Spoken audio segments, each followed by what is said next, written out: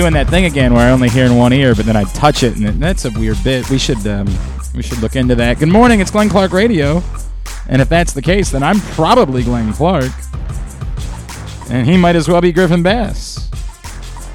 We got a show for you. Didn't plan it this way, and if I had known, if I had done the math in my head, it's on me.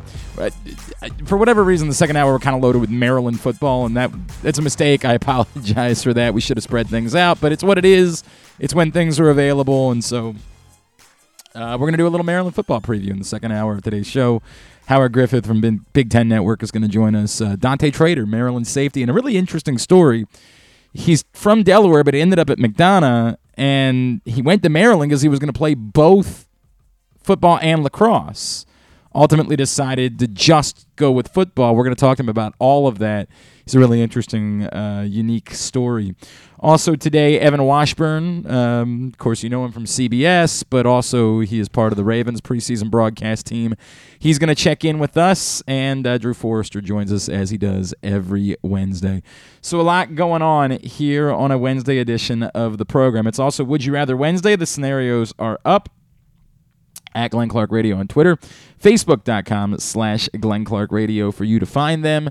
Get involved. Once again, we'll be giving away a $25 gift card to your neighborhood Glory Days Grill. So make sure you get your responses in. You participate with Would You Rather Wednesday, brought to you by Glory Days Grill.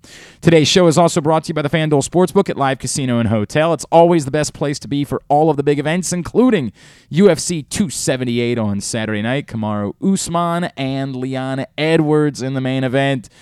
You don't want to pay for the fight because it costs about $6 billion any longer. Instead, watch the fights for free. Win money betting on the fights. Come out on top when you hang out in the FanDuel Sportsbook at Live Casino and Hotel Maryland. 61 self-service kiosks, so plenty of opportunities for you to get your bets in and be a big winner.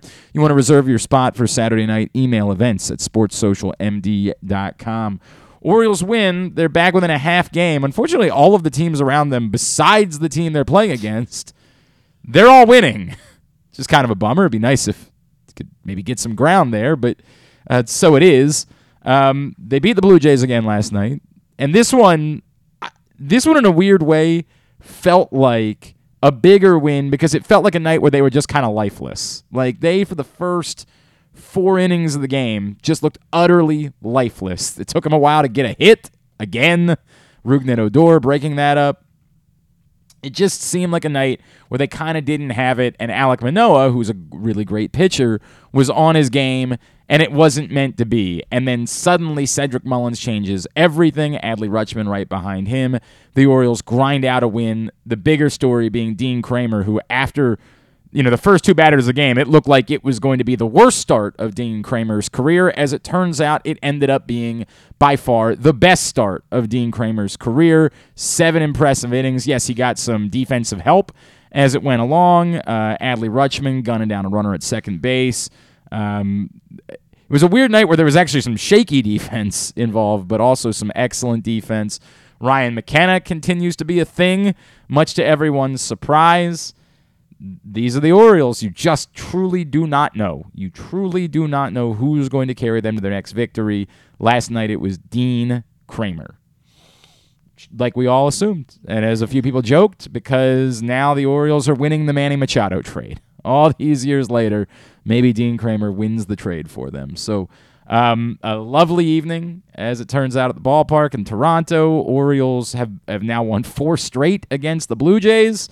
And I don't know how to explain it. It wasn't even the Ryan Mountcastle show last night. Yeah. It was Dean Kramer.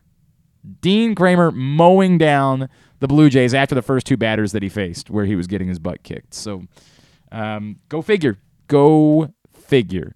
Orioles will wrap up the series this afternoon. Austin Voth is on the mound. It is a matinee. 3 o'clock. It's matinees the next couple of days. So they play the matinee today, Austin Voth and Ross Stripling this afternoon, and then they come home starting tomorrow when they play a makeup game against the Cubs tomorrow afternoon. So kind of a weird, much like the scenario where they had to go to Boston, bit of an odd situation as they'll come home to play one against Chicago, and then they'll move on. I really don't know what else there is to say. Remarkable. And the Orioles are within a half game, but it's the Blue Jays who, beginning the week, were in the first wild card spot, who are now in the third wild card spot. The Orioles are a half game behind them, but again, the teams that were on their heels continue to be right on their heels. There are 6 teams in a true battle for 3 wild card spots. The Orioles right now sit just a half game outside the third. All right, let's talk some Ravens. Let's welcome back a friend of the program, international sideline sex symbol. Of course, you know him from CBS, but you also know him from the Ravens broadcast crew.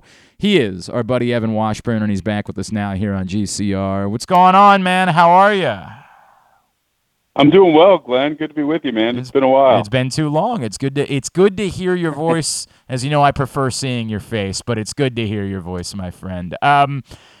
First of all, are you going? How does this work with the game only being on radio on Sunday night? Are you going out to Arizona? No. So this is one of those years where we only have 2 games because the national guys picked up the game on Sunday. So yeah, we had obviously last Thursday, and then we'll wrap up our coverage Saturday against the Commanders. All right. I'm trying to get used to saying. Yeah, it's going to take years. I mean, I just gotten used to Washington football teams, so it's going to take a while. Right.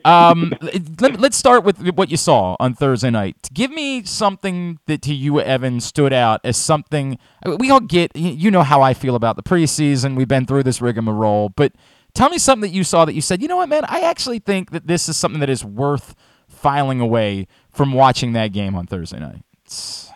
Well, I think it has to be the draft picks, the top picks. I mean, they feel like they got 3 first-rounders, and I think, Kyle Hamilton wasn't perfect in that game, but he played well. He got his hands on a football, and that means something. I mean, it's if you're going to invest that type of draft capital into a player in his first live action against another team, he recovers a fumble. That means he's in the right places, and he knows, what he's supposed to be doing. He missed a couple tackles, but that's to be expected when you're not really doing any tackling for the first, whatever it's been, month of training camp. And then, Travis Jones up front played well, and I think they feel like they got something there. And some of the young guys across the offensive line provide depth. Obviously, not having Linderbaum is concerning, but I think that's probably the headline in a game where nobody of real magnitude, I would say, or key starters or difference makers as we sit here right now played in the game. So what everybody else was freaking out about, of course, was Shamar Bridges was the guy that everybody wanted to talk about after the game. I'm in a weird place where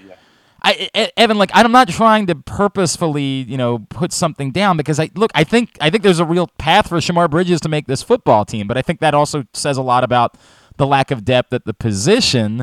I guess I just always come away with saying, hey, we've been excited about a lot of guys like Shamar Bridges over the years. There were Aaron Millett's of the world and Tommy Streeters and guys that were big and made really impressive plays in training camp and the preseason. I don't know how to have this conversation other than to say maybe I want to slow down a little bit on getting too hyped about Shamar Bridges.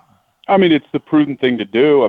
But it does fill an obvious need, not just to add depth to a position that seems thin in terms of experience, but body type. You have so many of the receivers that looks like they're going to count on this season are either a bit slighter or just smaller in general. And I think to have a player with his size, and if he can continue to make plays like he made in that game against Tennessee, then that's a real value, especially in the red zone. But look, you're going to have Mark Andrews and the tight ends. I think Isaiah Likely showed that he's going to be a big part of it, and just backed up what we heard talking to coaches about, maybe even filling that Hayden Hurst role that he had, so they can go more 3 tight ends this year. So look, I think it's one of those where you go, awesome, this could be a great story. Let's, exercise a little bit of patience. Right. If he can back it up Sunday against the Cardinals, and then the following Saturday against the Commanders, then maybe he makes his way on this team, and he's something that this team can look to maybe count on when the games really matter. Evan, that to me is the story, right? Like, it's a great story if Shamar Bridges could just crack a roster, like prove that he could help out a little bit special teams wise, do those things. I just think that unfortunately the goals and that we move the goalposts a little bit sometimes and expect someone to be like a contributor immediately, which I'm not in no ways would I ever say is impossible. Believe it or not, I can't see the future. If I could, I'd probably play the lottery more frequently. I think we need to be realistic about the goals. I think there really is. I think he's shown enough to say this guy's got a legit chance at making the roster, and that's incredible for someone in his situation. But to think that he's going to be a solution or solve the problem, it just comes off not reasonable in how we look at a player. Well, and I wonder just how many times he's in 11 on 11, even though they're not really doing much of that at this version of Ravens camp, or 7 on 7, that he's caught passes from Lamar. Right. Right. Week one, it's about who does Lamar trust, who does Greg Roman trust, and it's going to be the knowns. It's going to be Mark Andrews. It's going to be Rashad Bateman. Isaiah Likely, in short order, has already put himself in that conversation. When you listen to Lamar talk about him, you listen to Greg talk about him. So that's real. But for Shamar Bridges, it's a matter of just make the team and then figure it out from there. And look, to your point about just the way his career could go or whatever this is the start of, based off of one preseason game, the reality is that the Ravens do have a incredible history, and I don't have the stat in front of me, but I think it's, to boil it down, they have the most players, drafted or undrafted signees in the NFL, more than any other team. So he's going to find his way probably onto another roster if it's not the Ravens, just because that's how good this front office is at identifying unknown talent, because if they don't play for Baltimore, they end up playing for somebody else. Evan Washburn with us here on GCR.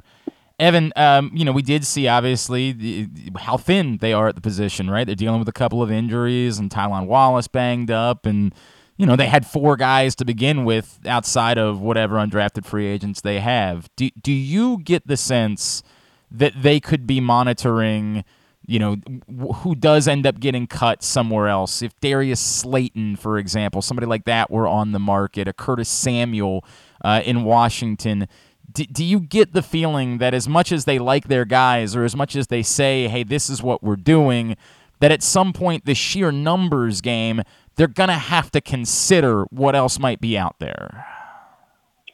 I don't, but I don't think that means they're not. I mean, it's their job to monitor, and if it's a player that they feel like can come in and contribute and the cost makes sense, and that's always a big part of it, and it's a value add, then absolutely they're going to do it. But I think people seem to get so bogged down in looking at the depth chart and looking at the wide receiver group and continue to not factor in that Mark Andrews is a wide receiver. Just, call him that. He happens to be able to block and play on the line.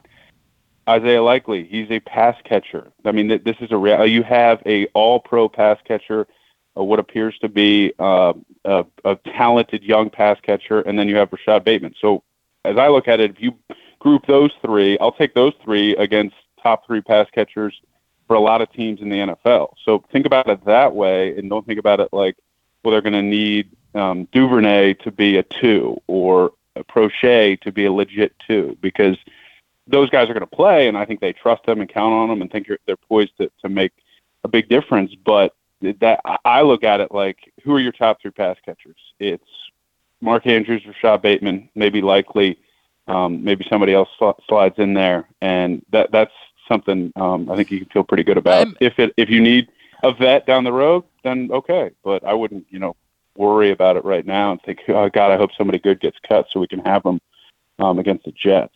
I hear the argument. I do. And by the way, I'm not going to slow down the Isaiah Likely hype train either, in particular. I wouldn't do that. He looks special. I guess it becomes like, what happens when you have 2 guys go, to me, it's just it's the depth, right? Like Kohler's hurt right now. Then you have 2 receivers get hurt. That even when you say, hey, we like the top 3 guys, the combined group, you're talking about 4 or 5 guys at that point between everybody. I think that's the part that's concerning to me, is that this is a 17-game NFL season. You're going to deal with that. Like, you're going to have guys get hurt. The sheer numbers, to me, are the part that I think I would be more concerned about. But those are two separate things. You're talking numbers. You're talking bringing in a proven vet that can be, a difference maker for this team, as a Slayton might be or a Samuel might be. If you're asking me, do they need to add numbers? Then, yeah, of course. I think they would do that. If those injuries prove to be something where it's going to keep them out and unavailable through the end of training camp and could trickle into the regular season, yeah, they're going to make sure the numbers add up so that they're, not put in a position to maybe have to sign street free agents week 3. So I look at it as two separate things. Okay. That, or are we in such a desperate position that we need to make sure, hope that somebody that's proven to be a decent wide receiver gets cut? That I wouldn't spend too much time at this point in that world. I get that. Evan, what is to you the biggest concern? As far as this team's, obviously the biggest concern is health, right? Because we saw what happened a year ago, and, if they go through that again, it's almost impossible to overcome something like that. But it was extraordinarily bad luck a year ago. There's no reason for us to think it's going to be something like that. So presuming they stay reasonably healthy, what are your biggest concerns about this team in the context of trying to get back to the pursuit of winning a Super Bowl?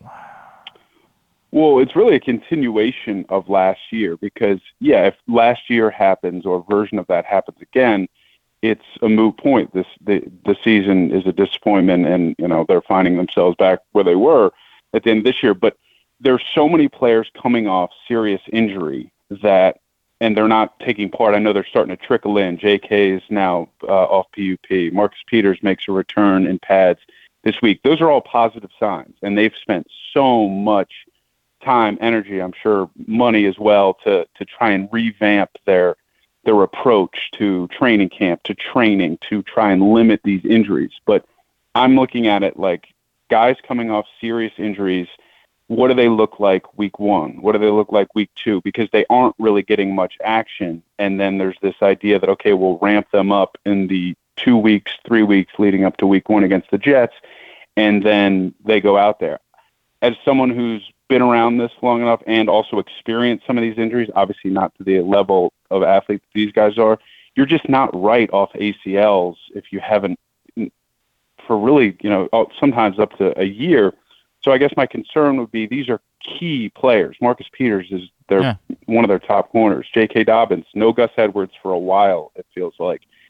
These are key players that you want to be at their best in those first 4 games. So the AFC is just going to be such a gauntlet that if your best players aren't at their best because they're coming off serious injuries in the first 4 games of the season and you find yourself behind the 8 ball. Now, the schedule, at least at the moment, seems to line up nicely for them, for those guys to maybe ramp up. But, Glenn, that would be my concern. If I'm a fan, it's like, are our best players at their best when this thing gets going? Because as much as there's a positive energy about recovery and what these guys have been able to do in terms of rehab, until you see it, until they're out there doing what they did before the injury, it's all somewhat of a guessing game. So you can't start a season with what the AFC looks like right now at 2-3, in my opinion, or 2-4. No, I get it, or, right? For 1-3 in the first 4. I mean, you got to get out and get going because you got a whole AFC West that's going to be what they're going to be. You got the Bills and maybe an improved Dolphins team, and the Bengals to me are for real. It's such a hard road in this conference that you need all of your guys ready to roll week 1. And until we see that with as many players coming off injuries, the Ronnie Stanleys, the Tyus Bowsers, like that to me is the concern. I think that when you say Ronnie Stanley's name, and I think they're in a much better position this year than they were a year ago to overcome it, but still, like, I can't help it. Like, we're sitting here, we're a couple weeks away from the start of the season, and we still have no clue about Ronnie Stanley, and that I can't help but be concerned about it. I don't know. I don't know how anybody couldn't. What is the worst injury you suffered during your playing career, Evan? What was the one? So I tore both ACLs. Yikes. So I tore my right ACL as a sophomore and then got a staph infection in it. And so that was a pretty legit deal. And then senior day of my 5th year, tore the left ACL. So I've been through 2 ACL surgeries and recoveries. And I never would compare myself to a Marcus Peters, but enough NFL and NBA players have put words to the idea that you are running and you're back doing everything you're supposed to do. It may be 5 to 6 months, 7 months, but they're just the trust and the belief and the strength and it takes a while. And I can't imagine at that position where it's all change of direction. Great point. That's it always frames my view of when they're like, oh yeah, no, they're coming back. They've had great rehab. They're better than ever. That leg's actually stronger than it was before. Yeah, sure it is. Yeah, the muscle might be bigger, but there's a lot more to it. All right, he'll be working Ravens Commanders next weekend, and then I saw it's Pittsburgh Cincinnati week 1 for you, right? Yeah, man. No, we got a great slate. Look, that's the awesome thing this year. You know, if you're working games, is especially if you're sort of AFC centric as CBS is, even though the rules have changed a little bit in terms of cross flex, but there's no bad game. No doubt. It's like, loaded.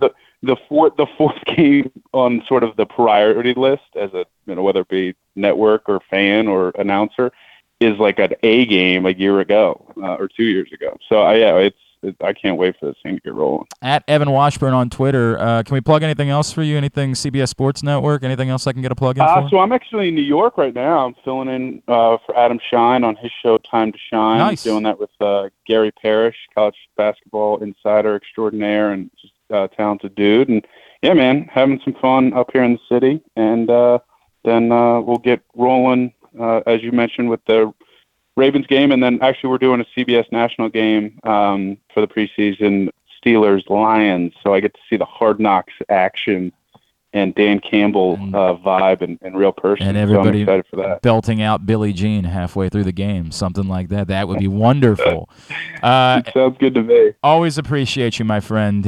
You're far too kind to us. Thank you as always, and look forward to talking soon. Always. All right. Yeah, man. Be well. Evan Washburn joining us here on GCR. It's interesting stuff. I don't know if everybody knows Evan was a very high-level college lacrosse player, and so when he talks about his own injuries and why he has that amount of apprehension, I'd put some stock in that. Like, Evan didn't play football at a high level, but he was a very good college lacrosse player, and so like when he talks about those injuries and like, hey, you can tell me that all's good. And that you're coming back stronger or whatever it is, I'm not so sure. I think there's value in that coming from somebody like him, coming from a very high level athlete. I mean, a really, really high level athlete like Evan was. All right, I want to get. Let's just go ahead. We're going to give you the Would You Rather Wednesday scenarios now. They're up at Glenn Clark Radio on Twitter, Facebook.com/Glenn Clark Radio. I want you to respond to them, and I'm disappointed again by the lack of quickness. It seems like later in the day, everybody starts getting in, but I would like for that to start coming a bit earlier because we like talking about it on the show, something that we like to do.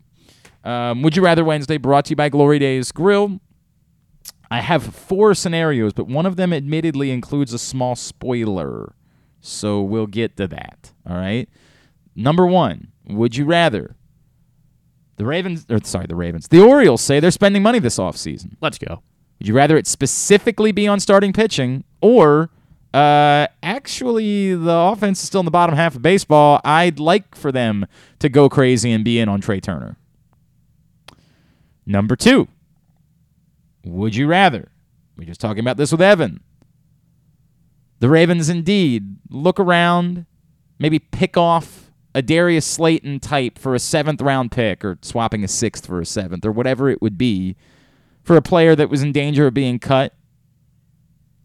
Or, nah, the hell with it. Just stick with what you have in the undrafted free agents. Number 3. Would you rather? You're missing out on the Little League Classic this Sunday, but good news, you've been promised that you can be there for the next theme game the Orioles are a part of. Would you rather it be the next time they do the Field of Dreams game or a hypothetical first time, I alluded to this possibility, Sandlot game out in Utah? And a bonus number 4. And if you don't want a Better Call Saul spoiler, come back to us in 20 seconds. Would you rather They've lied all along, and they're going to continue the Breaking Bad universe. They do it by going back to Jesse and catching up with what Jesse's up to. Or they do it based around Kim, and they revisit now what her life looks like with her complicated relationship with Jimmy in prison. Those are the 4 scenarios for Would You Rather Wednesday. Get your responses in at Glenn Clark Radio on Twitter, Facebook.com/Glenn Clark Radio. Again, somebody is going to win a $25 gift card to Glory Days Grill just for participating in Would You Rather Wednesday today. All right. If you missed it on Monday night, Stan the Fan and Ross Grimsley caught up with Ken Guthrie. He is the scout that was most responsible for scouting and helping the Orioles make their decision to take Jackson Holliday, number 1 overall. Coming up tomorrow on Facebook Live, Stan and Gary Stein will be joined by Maryland football coach Mike Loxley. So if you missed that from Monday, Facebook.com/PressBoxSports, YouTube.com/PressBoxOnline, or PressBoxOnline.com/video. And if you want to watch that tomorrow, Mike Loxley joins Stan and Gary Stein to preview Maryland football season. You'll be able to check that out, Facebook.com/PressBoxSports at 4 p.m. When we come back in, Drew Forrester, Drew'sMorningDish.com. That's next, Glenn Clark Radio.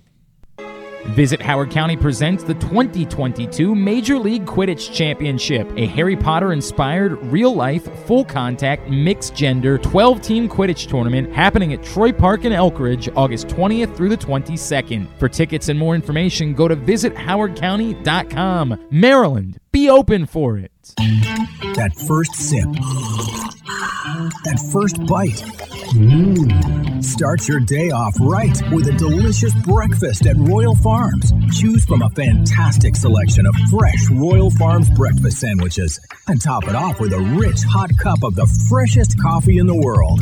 At Royal Farms, breakfast is available day and night. It's the freshest breakfast in the world. Real fresh, real fast. Royal Farms. Come experience Maryland's #1 sportsbook this NFL season at the FanDuel Sportsbook at Live Casino and Hotel, the ultimate place for any sports enthusiast. Take advantage of our 24/7 kiosks, massive video screens, and watch all the action from the best seat in the house. With more money paid out than anyone around, make every moment more at the new FanDuel Sportsbook at Live Casino and Hotel in Hanover, Maryland. Please play responsibly. Gambling problem? Please call 1-800-GAMBLER or visit mdgamblinghelp.org. The 2022 baseball season is in full swing, and the future is brighter than ever for your Baltimore Orioles. I'm Paul Valley. And I'm Zach Goodman. And together we bring you the Bat Around every Saturday from 10 a.m. to noon with everything you need to know about the Orioles and baseball as a whole. From veterans like Cedric Mullins, Austin Hayes, and Ryan Mountcastle, to young stars like Adley Rutschman, Grayson Rodriguez, and DL Hall. We've got you covered for every game, every pitch, and every debut. You can watch us at youtube.com/PressBoxOnline and Facebook.com/PressBoxSports, or you can listen at PressBoxOnline.com/radio. So join us live on the Bat Around every Saturday from 10 a.m. to noon right here at PressBox Sports. Summer is in full swing, and so is the summer seasonal menu at Glory Days Grill. Start with the opener, flash fried pork belly with their popular Korean No. 2 sauce, and try their South Carolina barbecue chicken, or back by popular demand, the lobster roll with grilled corn. Also try the irresistible crab and lobster fries, or the very berry salad with chicken. And for dessert, the Cracker Jack sundae with a waffle, ice cream, and Cracker Jacks. This menu will be gone. Find out more and get your order in at glorydaysgrill.com. Glory Days Grill, great food, good sports. Make the most out of every day in your Toyota RAV4. Available in hybrid or gas-only models. A RAV4 can get you where you want to go in style. Check out buyatoyota.com for deals on new RAV4s from your local Toyota dealer today. The latest edition of Press Box is available now. On the cover, Bo Smolka profiles Ravens tight end Mark Andrews' path to NFL stardom, from his late decision to play the sport full-time through having to overcome type 1 diabetes and more. Also, inside, we introduce you to football players at Maryland, Navy, Towson, and Morgan State. And we give you everything you need to know for betting football this season. Press Box is available for free at over 500 area locations, including 60 Royal Farm stores. And you can always find the entire edition, as well as the best daily coverage coverage of them O's, Ravens, and Terps at PressBoxOnline.com. It's statistically proven that the show sounds better if you're not wearing pants. Like me. Right now. You're listening to Glenn Clark Radio. All right, back in here on GCR as we continue on a Would You Rather Wednesday edition of the program. If you missed Simply the Bets yesterday, you can find it right now, facebook.com/PressBoxSports. Click on the videos tab, or you can find it at youtube.com/PressBoxOnline. Simply the Bets every Tuesday morning at 11:40 a.m., brought to you by the FanDuel Sportsbook at Live Casino and Hotel. And, of course, tomorrow morning, Weekend at Bookies returns at 11:40 a.m. as we attempt to get you ready for a weekend of betting. That's what's going on. All right. Get me your responses. Would You Rather Wednesday, brought to you by Glory Days Grill. It is Wednesday, and so for better or worse, we bring in our guy, Drew Forrester, drewsmorningdish.com, Fairways and Greens on 105.7 The Fan. Hey, did they call you in for this big meeting this week? No, I was away. You were away. Tiger called me and said, hey, can you come to Delaware? I said, I'm up in West Virginia playing golf. Yeah, but if you guys don't want to come to West Virginia, I'll meet with you. Right, and just put your 2 cents in. Patrick Reed seems like a really swell fella, huh? Yeah, I was just saying to my buddy Dale Williams that I'm with, like, how much of a classy guy he is. Just a real swell dude. I mean, like, I can't believe, and I don't know a lot about Patrick Reed, right? Because I don't follow it the way you do, but I know enough to know he's kind of a douchebag. Right. And here's the funny part, like, he's offended that they called him a cheater. It would be like it would be like the son of Sam saying, you don't call me a murderer. How dare you? Yes, because to your point, we know the guy legitimately cheated. Like, that's not it's not like there's gray area there. Like 4 times. Right. Right.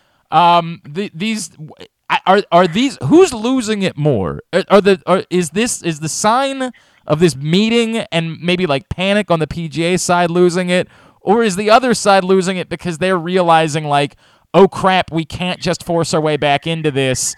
They are insulating. They won in court. Like, we really are going to get screwed, and all we're going to have is, insane riches to show for it. Well, I mean, I would say 100% it's that the tour is doubling down, and Monahan knows if I get Tiger on my side, I have such a win there. Number one, I got Tiger on my side, which means he isn't going over there, and Tiger wouldn't go over there anyway because he doesn't even play golf anymore. Right. So Monahan knows, hey, I got Tiger on my side, which means he's not going to live. I got that going for me. Number two is, if there are players in the locker room who, for whatever weird reason, don't respect me, even though some of these guys are going to be getting, $21,000 a month for the rest of their life with their pension, if they don't respect me, they're going to respect him. So, better the devil you know, the devil you don't. I'll let Tiger run the meeting, air quotes, and I don't even have to be there. I don't have to. What's Jay Monahan? Why does he got to be there, right? Because Tiger's going to do what he wants to do anyway. So I would say this has definitely become, Tiger and Rory are now, without question, sort of the de facto spokesman of this thing. There's still a lot of money on the other side, though. Oh, no question. Yeah. I mean, there's money, and there's still guys who are going to go. I don't think you're going to see many more American guys go. That would be the one thing I would say. And based on who's left, they've made huge overtures to Sam Burns. He didn't go. They made huge overtures to Cantlay. He didn't go. Now they're going to get Cam Smith and Leishman. But again, in our country, no one really cares about those two guys. Like, they're Australian, very good players. Obviously, Cam Smith's had a great last year or two. But American players, if Morikawa left, if Scheffler left, if those American kids left, then they would be way more concerned. I don't think they're that concerned now. I feel like if I'm the tour, I feel like, hey, we kind of, we took their best punch. Yeah, they took some guys from us. None of them, with maybe the exception of DeChambeau, from a standpoint of having a brand, none of those guys were losses. Now, DeChambeau's the one guy because he was tied into Rocket Mortgage pretty heavy. He was tied into Bridgestone pretty heavy. Those people spend a lot of money with the tour, and I'm sure the tour would rather have him with them than against them. But other than that, I don't think they really care about these other guys they've lost. All right. To me. All right. I mean, I'll hear you. I mean, obviously, if they lost Rory, even though he's not American, if they lost Rory, that would be huge. If they lost Spieth or Thomas, that would be huge. Again, Tiger is almost a non-factor. Obviously, if Tiger went to live, you say it that. Would be a. But you know, the Liv was trying to get Charles Barkley. They don't care if you can play golf. No. They might try to sign Aaron Judge now. They offered Tiger. We all know they offered him $750 million plus another $100 million. Like they offered him the chance to do it. I'm just saying, there's nothing. They wouldn't. How would they recoup their $750? He's not playing. Right. Now, they would recoup it by having him, roll around in a Live golf shirt and show up at their tournaments. Right. But he's, he isn't playing golf any longer. Did you see him get out of the airplane yesterday? He can't even walk. No, I understand. I completely understand. Although sometimes when I get out of my plane, I limp too. Yeah, right. When you get out of your private jet that you get to fly into Delaware for. Right. All right. The BMW coming back so quickly.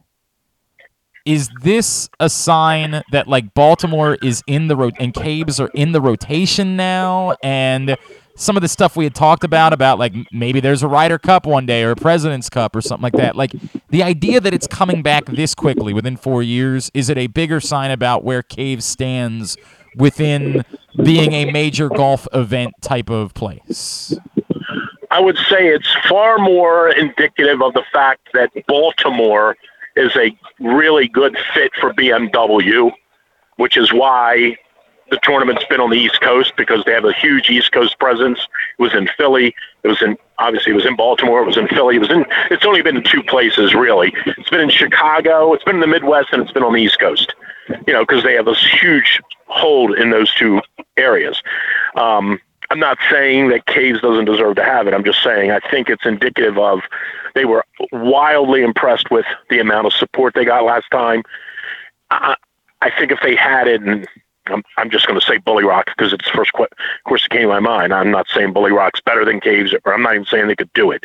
But if they had it at Bully Rock, it would still have the same cachet. It's the BMW. It's in Baltimore-ish. But I do think Caves is in that rotation of, if they're going to keep doing this event in this area, you could see Caves getting it once every 5 years. It's totally driven by BMW. Okay. No pun intended. It's a total sponsor-related thing. It's not about the tour wanting to be in Baltimore. It's about BMW wanting to be in Baltimore. Your boy Rex Hoggard was trying to sell me that Caves could be a U.S. Open location, which I just said, what? No, what? Like, don't they go like 20 under at Caves? I mean, like, I don't see that personally. I didn't get that either, and I didn't know. I think that's a little ambitious. But I mean, I just don't think the golf course is that kind of golf course. It's not its purpose obviously is it's a corporate destination. It's a great facility. It's a wonderful golf course, but it wasn't built to host the U.S. Open. Right. It really wasn't. I mean, it was built to bring corporations and CEOs to Baltimore to play this first-class facility, and that's exactly what it is. I just don't think it's worthy of. It's a great place, but I'm not sure it's worthy of that. Well, but what was interesting sort of event. When I was out there, and again, as someone who's very neutral about all of this, like the crowd that showed up was an international event type of crowd. Like it was a drunk hoot holler, pile people on top of people. We're here mostly for a party type of crowd. That was Barstool. Right, that came off like, maybe you think about that, because isn't that exactly what you want when you do one of these international events? Yeah, but the golf course has to be able to sustain it too, right? And it's just not that kind of golf course to me. Okay. Yeah, I just don't see. I think this BMW is a perfect, lots of scoring, lots of birdies. That's what they wanted. That's what they got. I think it's a perfect venue for that. All right. Drew Forrester, drewsmorningdish.com, Fairways and Greens, 105.7 The Fan. So the remember you remember the Yankees? You remember them? Yeah, right. I remember. You had the team that's going 14-24 in the last 38. I remember them. The hell is that? They used to be good. Wait, they used to be good. All their players are getting hurt. How in the hell did this happen? I don't know. It's unbelievable. The funny thing is, I didn't really pay attention. Like, I would hear people say, like, "Hey, well, the Yankees haven't scored many runs recently," and I'd be like, Then I look up and I'm like, "Oh my God, they just stink! Like, they're terrible." Right. Here's the thing: we do this every year with like 4 weeks left or so in the football season. We always do this game where we go, all right, pick the 4 teams that are going to be in the AFC Championship and the NFC Championship right now. Right. And no matter who you put down, it ain't happening that way. You're not guessing you the can't final go 4 for 4 a month out. You just can't, right? So right now, there is no possible way you can put that. You could tell me that you know who the final 4 are going to be in baseball. Well, this is the crazy part because we've said other than the Orioles. Okay, right, of course. Well, it's so funny you say that because Griffin and I were talking about this yesterday. We've laughed, and one of the things that we've said this season is like, hey, for as much fun as it is, nobody thinks the Orioles are winning a World Series, so we have to keep this in context. And I still feel that way, but tell me who besides the Astros you're actually afraid of in a playoff series. Like, right now, the Orioles get in. I don't know why they couldn't. Especially if somebody else were to beat the Astros, right? Like no doubt. It's insane. I've seen enough this year to say, don't even begin to think about saying, well, I know what's going to happen. Right. Yeah, well, because you don't. I still find it really hard to believe that. Don't do it. Don't do it. You're going to regret it because I'm going to bring it up to you when they're in the World Series and go, yeah, you were one of the last guys. Remember, you said don't do it. Right. Just roll with it. I'd still be really. No, don't do it. Don't do it. Just roll with it. Don't say it. Really. We had a conversation yesterday, and I've done this with a few guys during the course of the season, and I use an internet trope to do it. I say, how do we talk to our kids about? And so yesterday I put Jorge Mateo under the microscope. I said, how do we talk to our kids about Jorge Mateo? And I think that you understand what I'm saying, which is we're all enjoying watching Jorge Mateo play baseball. It's unbelievable, some of these things that he's doing. He had a throw that was a little bit off last night, but it was on an impossible play. And Ryan Mountcastle dropped the ball where he should have had an amazing play last night. Jorge Mateo's bat has come to life over the last month and a half, and if you only looked at that, you look at him as truly one of the best shortstops in all of baseball over the last month and a half. How do you figure Jorge Mateo, where he is, his future, all of those things, having that conversation right now? Well, I mean, he has to be at this point. He's penciled in. He's a fixture. I mean, he's part of your. When the next time somebody hits a ground ball to our guy and he throws it the first to win the World Series, it's probably going to be that dude. Like, he's in. Until he hits 198 next year and then starts the following year 207, and then you're like, okay, that was a fluke in 2022. It's not a fluke. So he's not going to be a 275 hitter, I don't think. Well, but if he plays defense like this, he doesn't have to be, right? Like if he's Mike Bordick. Mike Bordick plus. Like, yeah, right. I mean, right. At this level, he's Mike Bordick and he can run. Right, exactly. Right. And the metrics say he's an even better defender than Mike Bordick was. Right. Yeah. I mean, he's. I always said like Bordick and J.J. Hardy and those guys are kind of all from the same ilk. Mm-hmm. He's every bit of those guys. So he's every bit of them. It's incredible. If their internal plan was to bring Gunnar Henderson up as a shortstop, that they believe he can do it, you're saying you would alter that? Like, it doesn't matter. You're altering every plan for Jorge Mateo now. Well, I don't know. I mean, you certainly want Henderson in there, and you've seen enough from him and the projections and everything that they said about Henderson. Everything is played out, right? You and I always joke about. I've always joked about these prospects that they bring up, and then the kid hits 210 and Delmarva, and you never hear from him again. Right. But Henderson is going to be an elite player.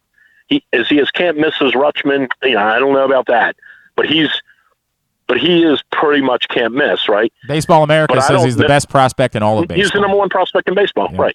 I don't know how you. First of all, you don't do anything with him, and so I'm not about to suggest, why don't you see what you can get for Henderson? I'm not saying you should do that, But I also don't see how you do anything at this stage to interfere with what Mateo has done. So the answer to your question is you got to figure out a way to have them both. Well, I don't know what that answer is. But if what you're saying is, look, even if that's your plan, you have him go play third base. Like you say, sure. Dude, we think you can be a shortstop, but we don't have a spot available at shortstop. Right, and now maybe you've got some flexibility with Westberg if you wanted to trade someone. There's probably some other moving pieces there that in the off season, if you wanted to make a deal, normally you wouldn't want to give away your number 3 or number 4 prospect. But in this case, you might have, you just might have a lot more flexibility to make a deal for 1 or 2 of your best prospects. If you could land somebody, I'm not saying Soto, but if you got yourself involved in a deal for someone's Juan Soto, whomever that might be, hey, we didn't really want to give Kalzer and Westberg away. We've groomed him for 3 years, and we don't want to give him away, but we have the room to do that now. It's interesting. And we didn't think, 3 years ago, we didn't think we would have that room because we thought these guys would be leading us to the World Series. Maybe they'll go we sign. Maybe they'll go sign Aaron Judge. Maybe they'll do that. Yeah, maybe they'll go do that. No, I hear you. No, I don't know. I hear you. I hear you. It's things. This season. This has been a bizarre. This has definitely been. It's as bizarre as anything I've ever seen, and it ain't over yet. 100%. And by the way, the weird place where I'm in with Mateo is I think I agree, but at the same time, if that's the guy if it's Mateo that someone else loves, I don't know that I'd be opposed to that either, right? Like okay, I don't know that I wouldn't be opposed to saying, hey, there's still a chance this guy really is just a 220 hitter, right? Like there really is still a chance that is as good of a defender and as fast as he is, all he'll ever really be is a 220 to 230 hitter. And if somebody else is falling in love with him right now, maybe we'll let them be in love with him, right? Like maybe we'll allow that to be the case if it can help us. Instead of trading a Westberg or something like that, we'll trade him because we're a little bit apprehensive about whether or not this is really who he is. So I hear you, and I don't disagree with that either. All right, I know you got to go play golf. Let's play Would You Rather Wednesday. Yeah. It's a weird thing for you to do, by the way. I was very surprised when you told me you were playing golf today. It's so unlike you. I know. Would You Rather Wednesday is brought to you by Glory Days Grill. You know what I did the other day at Glory Days Grill? I ordered the smoky thigh wings, and I said, put the number 2 sauce on top of them. And sure. Yeah, it was perfection. My God, it was perfect. Just load up. Of course, they also have the opener, the flash fried pork belly with the number 2 sauce, as well as they still have the South Carolina barbecue chicken, the lobster roll with the grilled corn, and the lobster and crab fries. All available right now. GloryDaysGrill.com. Get your order in. Would you rather, number 1, would you rather the Orioles say they're spending money this offseason? Would you rather it be exclusively on starting pitching, or they still have a bottom half of the league offense? I'd like to see them be in on Trey Turner.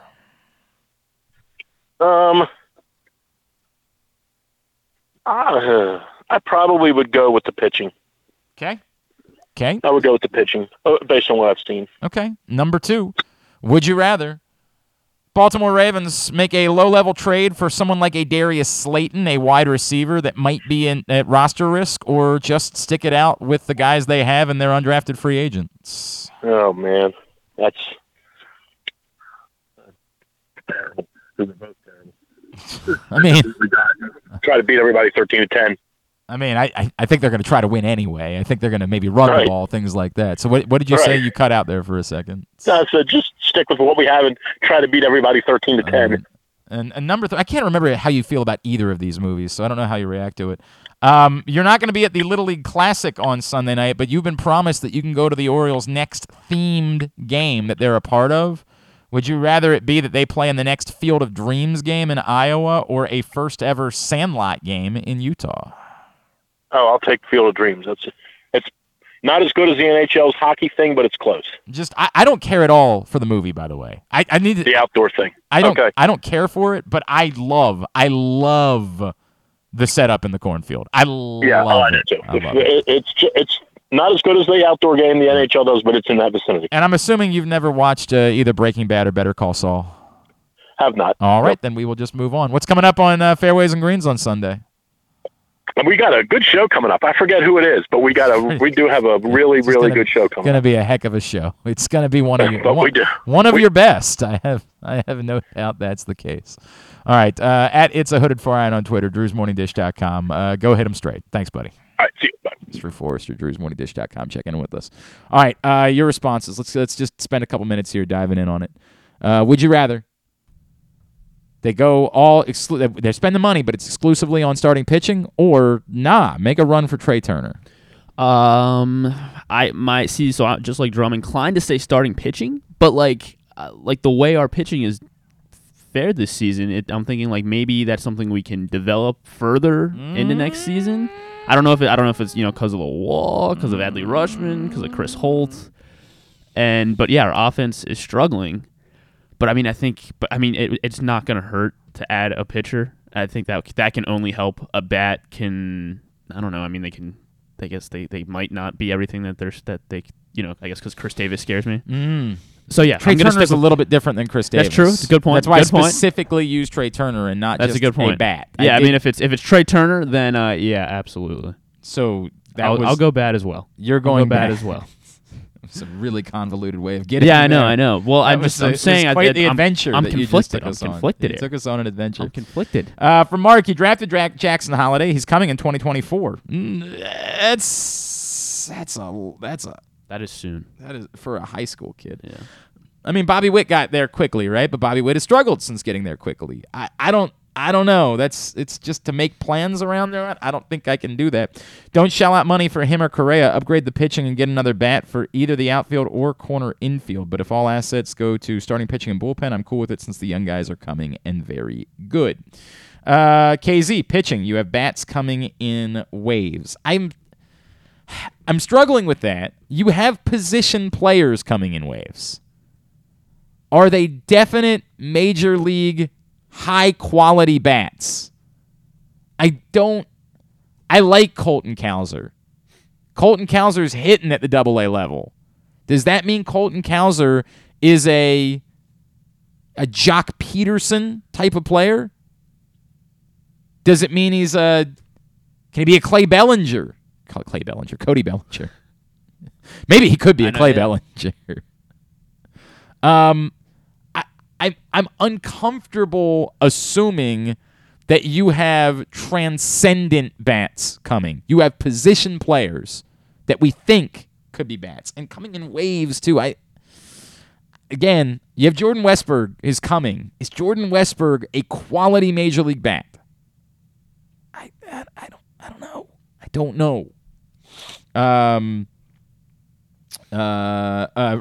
Orioles idiot says, sign Turner and then trade for pitching.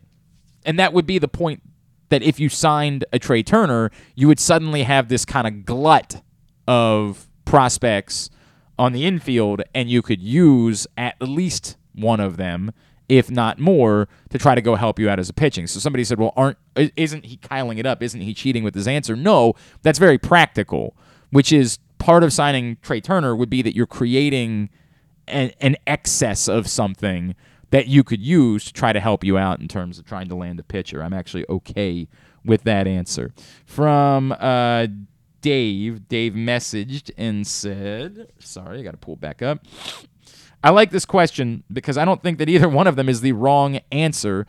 I guess I don't necessarily trust the Orioles' history in signing pitchers. Consider Cashner, Cobb, Ubaldo.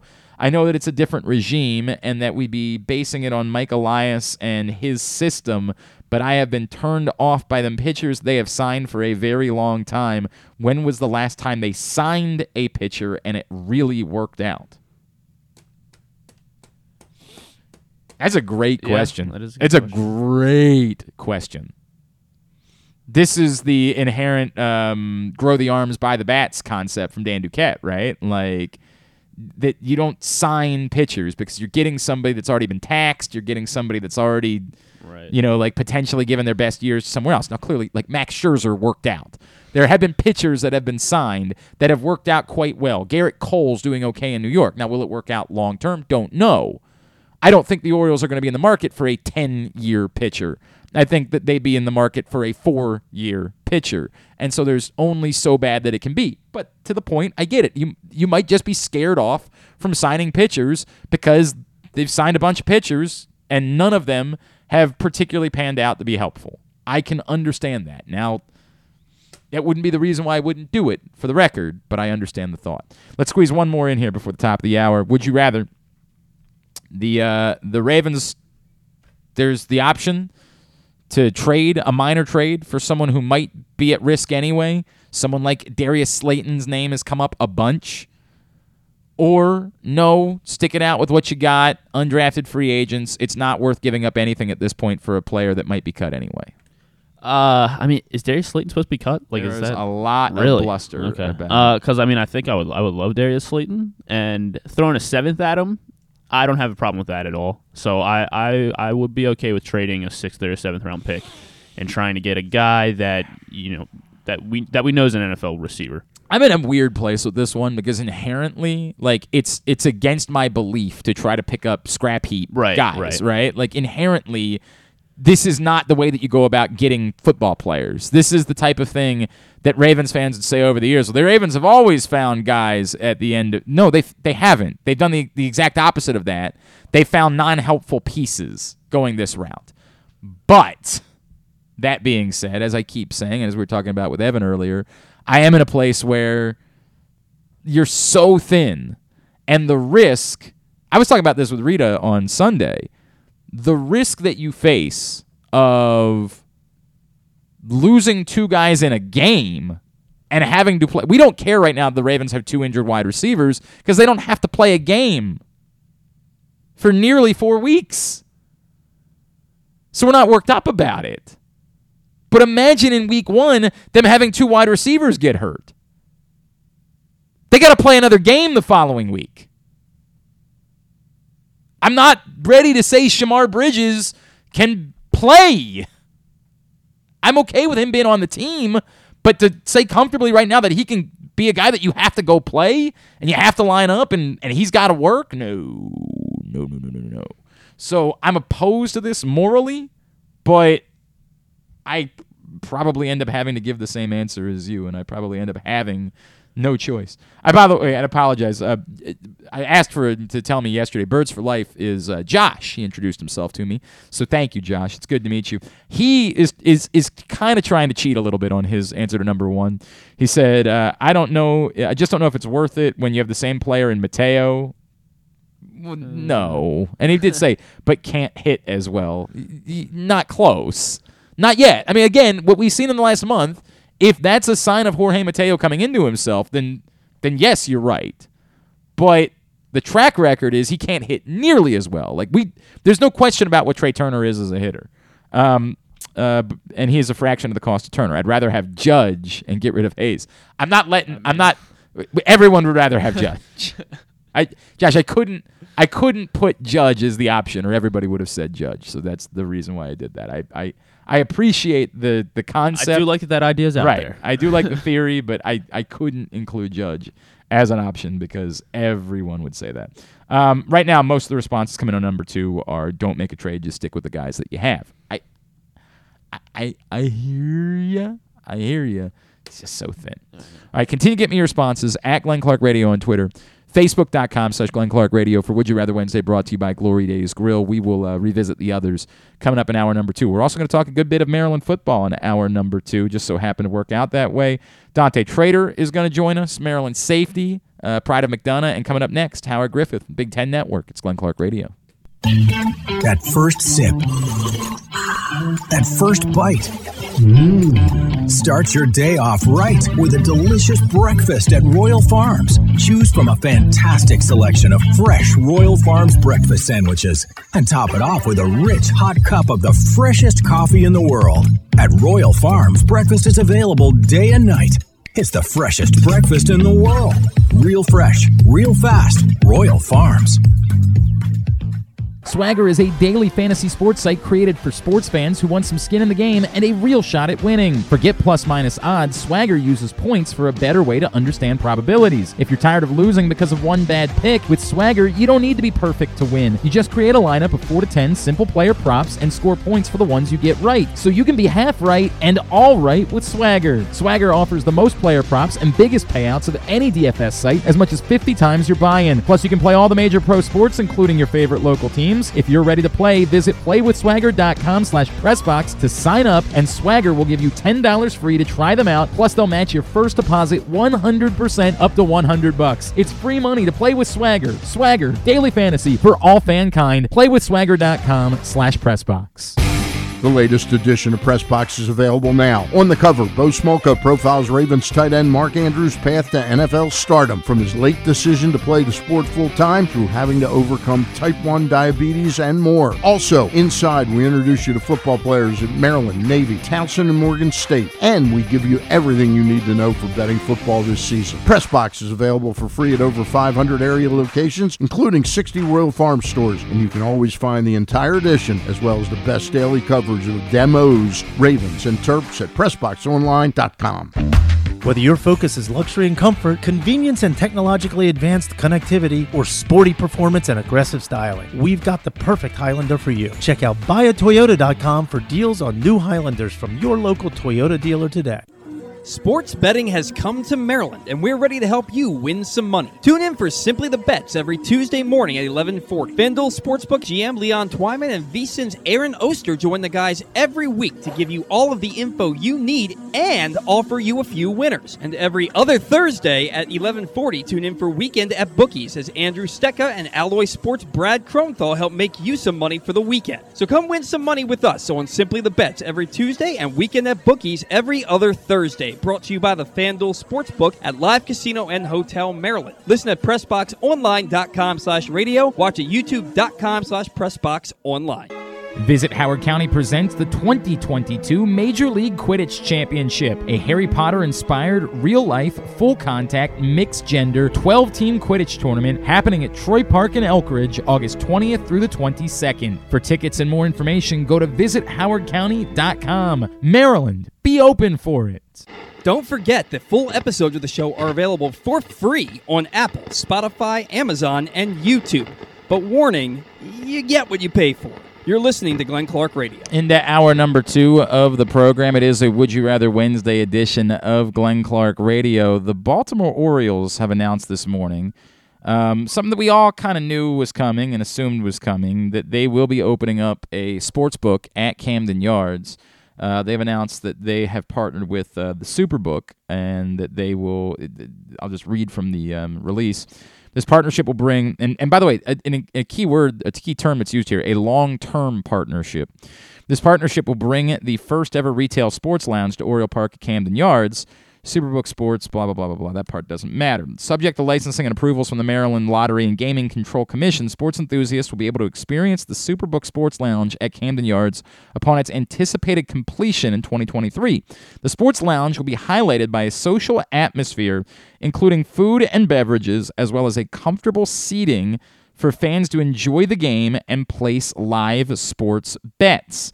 It will feature the amenities and viewing experience of a live sports book with the ability to place bets from the palm of your hand. So what they don't announce there is exactly where the sportsbook will be. The assumption for many has always been that eventually Dempsey's would become a sports book, that makes the most sense, that it allows you to have it open at times where there aren't games going on, that you sit at Dempsey's on a Friday night, even if the Orioles aren't home, you can bet on sports. Whereas if you put it somewhere within the ballpark, you'd have to somehow open the stadium in order for it to be an option. So they don't say that, but I think we've all kind of worked around the assumption that Dempsey's would end up becoming the location for a sports book.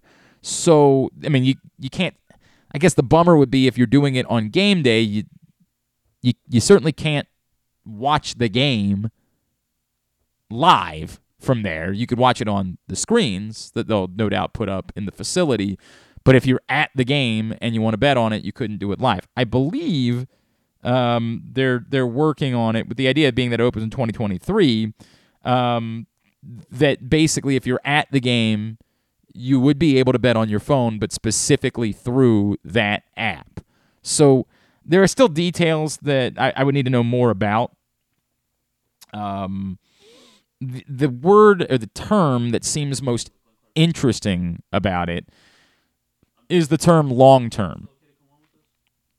Because as a few people have pointed out in the comments, you haven't announced a long-term lease for the ballpark. So that's weird. I think that it would be a positive sign if you're still hung up on the lease despite all of the things that we have learned over the course of the last year, all of the money that's being invested, the agreement and the House bill passing in the state. If you're still hung up on the lease itself, this is probably one more piece of evidence for you to say, okay, I get it. There's a new lease coming. The commitment is here. We can stop haranguing about this nonsense about the team moving. That's not going to be the case. So that term, the Orioles today announced a long-term partnership with Superbook Sports. That seems relevant within that discussion. That you're not doing this to then turn around and say in 2 years, well, yeah, but we're out.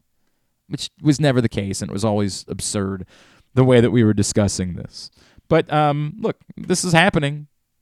And it's going to be happening everywhere. All of the teams, all of the stadiums, all of the these locations want betting to be an option. And even as we get to mobile betting, even as we get to that place, they want to have brick-and-mortar locations within the stadiums. So this was going to be coming. There was no doubt about that. Okay. Now, with that said, why don't we switch gears? Here in hour number 2 of Glenn Clark Radio. Maryland football, a couple weeks away from opening up the season, and our next guest was in College Park with the Big Ten Network crew just last week as part of their bus tour, checking out everybody before the season begins. He is Big Ten Network analyst Howard Griffith, and he's back with us now here on GCR. Howard, it's Glenn in Baltimore. It's great to chat with you as always, man. Thank you for taking the time for us. Hey, no problem. How you guys doing this morning? Everything is all right, and we are, kind of cautiously excited about the start of football season at Maryland. And Howard, as I meant, you probably would imagine that's actually saying something, because we haven't really even been cautiously excited a lot over the years. What is the practicality for Maryland in terms of taking some sort of jump from laying a foundation a year ago? What could they do to build off of that moving forward this season?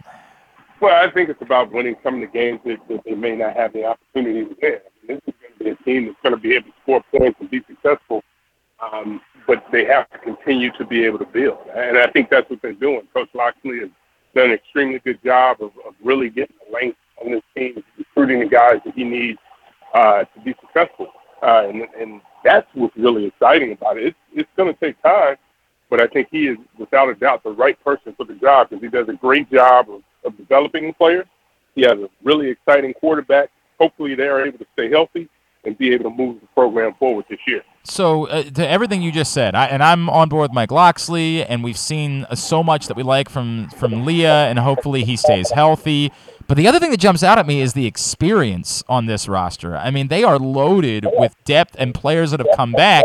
Is that enough for them to, I'm not saying compete to win the Big Ten East, that's insane, but to at least close the gap for these games to be more competitive, for them to have a chance to win one of these games where they've maybe been blown out in the last couple of years? Yeah, I think they definitely have the opportunity to do that. This is a team that's really built for it right now. And as I talked about having to continue to build a roster and do that, I think that's all going to take time. But they can't have any clunkers, right? The teams that they're supposed to be, they've got to go out and continue to beat week in and week out and be able to do that, which I think they can. The challenge is, obviously, you've got Ohio State, and you got Penn State. Those teams are getting better as well, but you got to be able to beat one of those teams. You can't afford to lose to a Michigan State or a Michigan and lose all those games, even though those programs are getting better. But you got to be able to steal one or two of those games, really to take the jump for people to be excited about you from a a schedule or record standpoint. Howard Griffith, Big Ten Network, with us here on Glenn Clark Radio. Howard, we haven't even mentioned the wide receivers yet. I mean, it's almost an embarrassment of riches. Like, there's an argument that the wide receiver room at Maryland might be as good as just about anywhere in the country. It's interesting you bring that up, and if they can stay healthy, they absolutely are that talented. And, people talk about Ohio State, and those guys are, a different level as deep as they are. But this Maryland wide receiver group, when healthy, is as talented as anybody around. Those coaches that have been there, Locksley has been there at Alabama, where they have elite wide receivers, and now he can compare those rooms. And I remember him telling me last year, Coach Eno's telling me this is as talented of room as he's had while also at Alabama, but the production isn't necessarily there, and they've got to find a way to stay healthy this year. So what is the difference? What's the biggest difference, Howard, between a Maryland and competing against these teams that we're talking about? Like, where is it? We say, hey, they've got, all of a sudden they got an offensive line at Maryland, which is something we haven't said a lot over the years, right? They got a quarterback, they got coaching, they got wide receiver. Where is still the difference between the top-tier teams in the Big Ten and a program like Maryland? Yeah, I think it's the depth, and it starts in the offensive and defensive line, the depth that they have. Maryland probably can go 6 or 7 deep in the offensive line, where if you look at it at Ohio State, they might be able to go 10 deep. And, maybe 9 and 10 are young players that are developing, but they have a high ceiling as far as the skill set is concerned.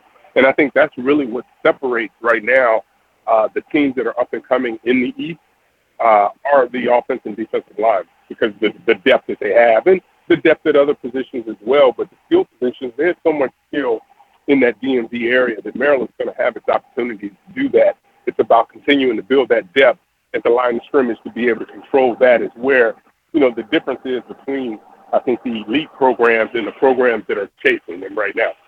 I get that. I completely understand it. And look, they're still trying to build. They're still trying to get more of those guys, and that's not all going to come at once. What would you define as success for Maryland football this season, Howard? I think it's about winning some of those games that people don't think they can win.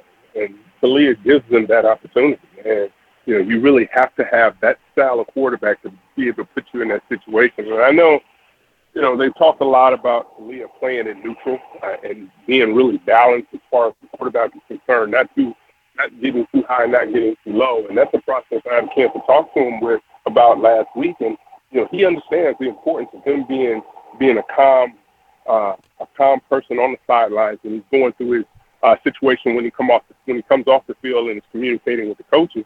But I think that's a process of growing and learning as the quarterback position too. And he's a highly competitive young man that can do it all. I think that the most important thing for him is not to turn the football over. But I think they're right there. As long as they have the quarterback that they have right now and those wide receivers stay healthy, they'll be able to make the push that they need to, because they're going to continue to get that. Were you at all concerned? There was a storyline last year. Mike Locksley did not like it because it came off critical of his guy. But were you at all concerned about Talia pressing at times, like that he was trying to be Superman at times, given what Maryland was up against? I think sometimes when we have highly competitive players, he wants to get out there and make those kind of plays. There's no question about it. And it's not so much that he's pressing, but I think sometimes as a competitor, you may want to really push and throw the ball, push the ball down the field to give your guys the opportunity to make a play. And sometimes those turn into turnovers. When you don't want that to be the situation for them, I think this is the year where Talia does a great job of extending plays. But a lot of times he wants to extend them so he can continue to think vertically down the field. I think if he decides to take off in some of those situations, it's going to be exciting to watch, because he's definitely a dangerous runner, but I think he's also trying to continue to develop it off the passer as well, which I think he has a skill set. It's just a matter of when he needs to pull it down and run, and when he needs to really extend plays and field it vertically to get the ball down the field. At Howard Griffith on Twitter is how you give him a follow. Big Ten Network, of course, is where you see him. Howard, I know you're a busy man this month. Appreciate you squeezing in a couple minutes with us this morning. Thanks so much for taking the time for us. Anytime. Take care.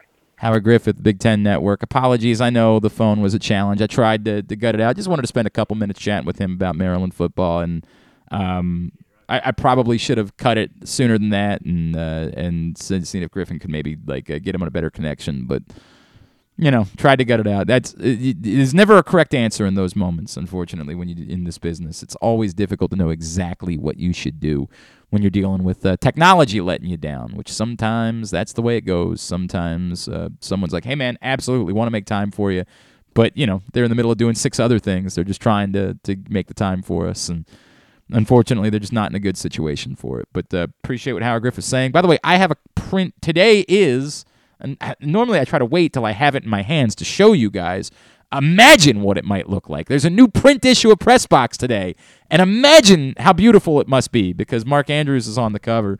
It's available for free right now at your neighborhood Royal Farms, any of the hundreds of locations around town where you find Press Box. You can read it all at PressBoxOnline.com. I'll try to show you the cover here. Hang on a second. Let me see if I can't replicate it somehow. It's too small. I don't think that'll work. I'll zoom. No, zooming in, you don't really see. There's no chance. There is no chance that this works. But that's what the cover looks like of the new print issue of Press Box. More or less. Mark Andrews, there on the cover, larger than life, is the story from Bo Smolka. Dives into Mark Andrews, who was not committed to being a football player until late in his high school career. Basketball was still the place for him, and obviously was not a first-round pick in the NFL draft and wasn't even the first tight end the Ravens took, and has had to overcome a fight with diabetes. And yet here we are, and Mark Andrews might be the best tight end in all of football. I mean, Travis Kelce certainly in the conversation. George Kittle is still in the conversation, but Mark Andrews is very much in the conversation. So it's a great story from Bo Smolka about the Ravens superstar tight end. Go pick it up today for free. And within that print issue, I have also written a column about Maryland football and how we define success. That was the question that I asked Howard Griffith. What is success for Maryland football? And whether it's enough. One of the things that I've heard this offseason is the next step for Maryland is just to be competitive in these other games. That's all it is. Just be competitive. They got their butts kicked by every good team that they faced last year. Just go be competitive in those games, and that's a step forward. Is that really a step forward? Is that really enough? Is that really success to just be competitive? Is that enough? I kind of dove into that question. They averaged their 6 Big Ten losses last year were by an average of 30 points. That's rough. Even if they're not yet ready to win, is it just enough for them to make those games interesting? I write about that in the new print issue of Press Box, which again is available today. If you stop by your Royal Farms this morning and you saw the John Harbaugh cover still sitting there, then check back a little bit later today. It's a rollout throughout the day as the new print issue of Press Box is hitting newsstands today. All right, let's go back, revisit Would You Rather Wednesday. Would You Rather Wednesday brought to you by Glory Days Grill. Let's go to number 3. Would you rather? You're going to miss the Little League Classic on Sunday night. I don't even know. I'm pretty sure when I went to get into the lottery for tickets, because I did do that at one point, despite the fact that I decided I wasn't going to ask for a credential, I did decide to go get in the lottery just to find out. And I'm pretty sure that you had to be a resident of Pennsylvania in order to even get into the lottery. You couldn't even be a resident of... I tried lying. I think I tried to use somebody else's address. I'm pretty sure they made it so that basically Orioles fans couldn't get in. That's great. Yeah, it's a bummer. Well, it's what it is. Yes, at least Red Sox fans won't. I mean, I don't... There might be hopefully. tickets... You might be able to scalp a ticket. I don't know the rules. I have no idea how any of this works. The moral of the story being, would you rather... You're going to be at the next one. Would you rather it be that after they do the construction at the Field of Dreams, and I believe 2024 was when they said the next one was going to be, would you rather the Orioles participate in the next Field of Dreams game and you get to be there for that, or Major League Baseball smartens up and adds a Sandlot game that would be played on sort of a pop-up stadium in Utah where that movie was filmed? To me, I have to go with Sandlot. Sandlot, that would be really, really cool. And just to see what they would do So what were we saying? The Orioles would be in the first Sandlot game too. That would presumably yes. Okay. Yes, Then I think also that as well, being part of the first Sandlot game, seeing the Orioles play in person on the Sandlot. That's where I'm at. I feel much more of a connection to Sandlot than I do with Field of Dreams. I mean, both are. Both would be spectacular, but I feel more of a connection with Sandlot. I think everyone that listens to that's listened to this show for a long time understands that it's very emotional for me with The Sandlot. Like, it is one of the motion pictures that means the absolute most to me in the world. Whatever the anniversary was a couple years ago, we had everybody called in. Dude, one day, the phone rang because we had everybody. We had Ham Porter call in. We had so many guys. One day the phone rang, and Kyle answers it, and we had no idea who it was. And Kyle's like, huh? Who? What? And then Kyle's like, oh. And Kyle puts down the phone. He's like, it's the guy that played Smalls. And I'm like, what the hell? And we still to this day have no idea how it came about. We had reached out, connected with everybody else. We have no clue how it happened that Scotty Smalls just called into the show one day, which was a joy for your boy. I remember the Orioles hosted a screening of The Sandlot, and they did like a Sandlot-themed night, and so we kind of lined it up with that, where like we had all the guys calling in, and like Ham Porter was a joy for me because like that dude's also been in other movies and things. He was just in Glow, the Netflix series a couple years ago. I am in a weird place though, right? Because we know what it looks like at the Field of Dreams game. It's perfection. It's picturesque. It's beautiful. It's everything you would want in a visit to a place like that. It is a baseball stadium in the middle of a friggin' cornfield. It's incredible. And I don't know what it would be in Utah because and again, this will not work. The Salt Lake Tribune a couple years ago did let's take a look at everything from the Sandlot and let's see what it looks like now. And on the right is what the actual Sandlot is. And it's in disrepair, and it's gross. But like more than that, it's in the middle of like a neighborhood. You literally could not do a Major League Baseball game in the middle of a neighborhood. It's not possible. So you'd have to kind of find a park nearby to try to build a pop-up stadium. They've done these pop-up stadiums. That's what the Field of Dreams. It was a pop-up stadium that now they've decided to stick with for other events. They did this when they were doing the military games. Like they would go to Fort Bragg and they would pop up a stadium, with like seating for 10 to 12,000 people at most, and no amenities, just enough to do the game and nothing more. So I don't know exactly what it would look like, and that would be the one thing about it. I would still think it would be a cool concept. And like you could go out there and you could tour. I am a mark for this type of stuff. Like when I was in Cleveland, I absolutely went to the Christmas Story house.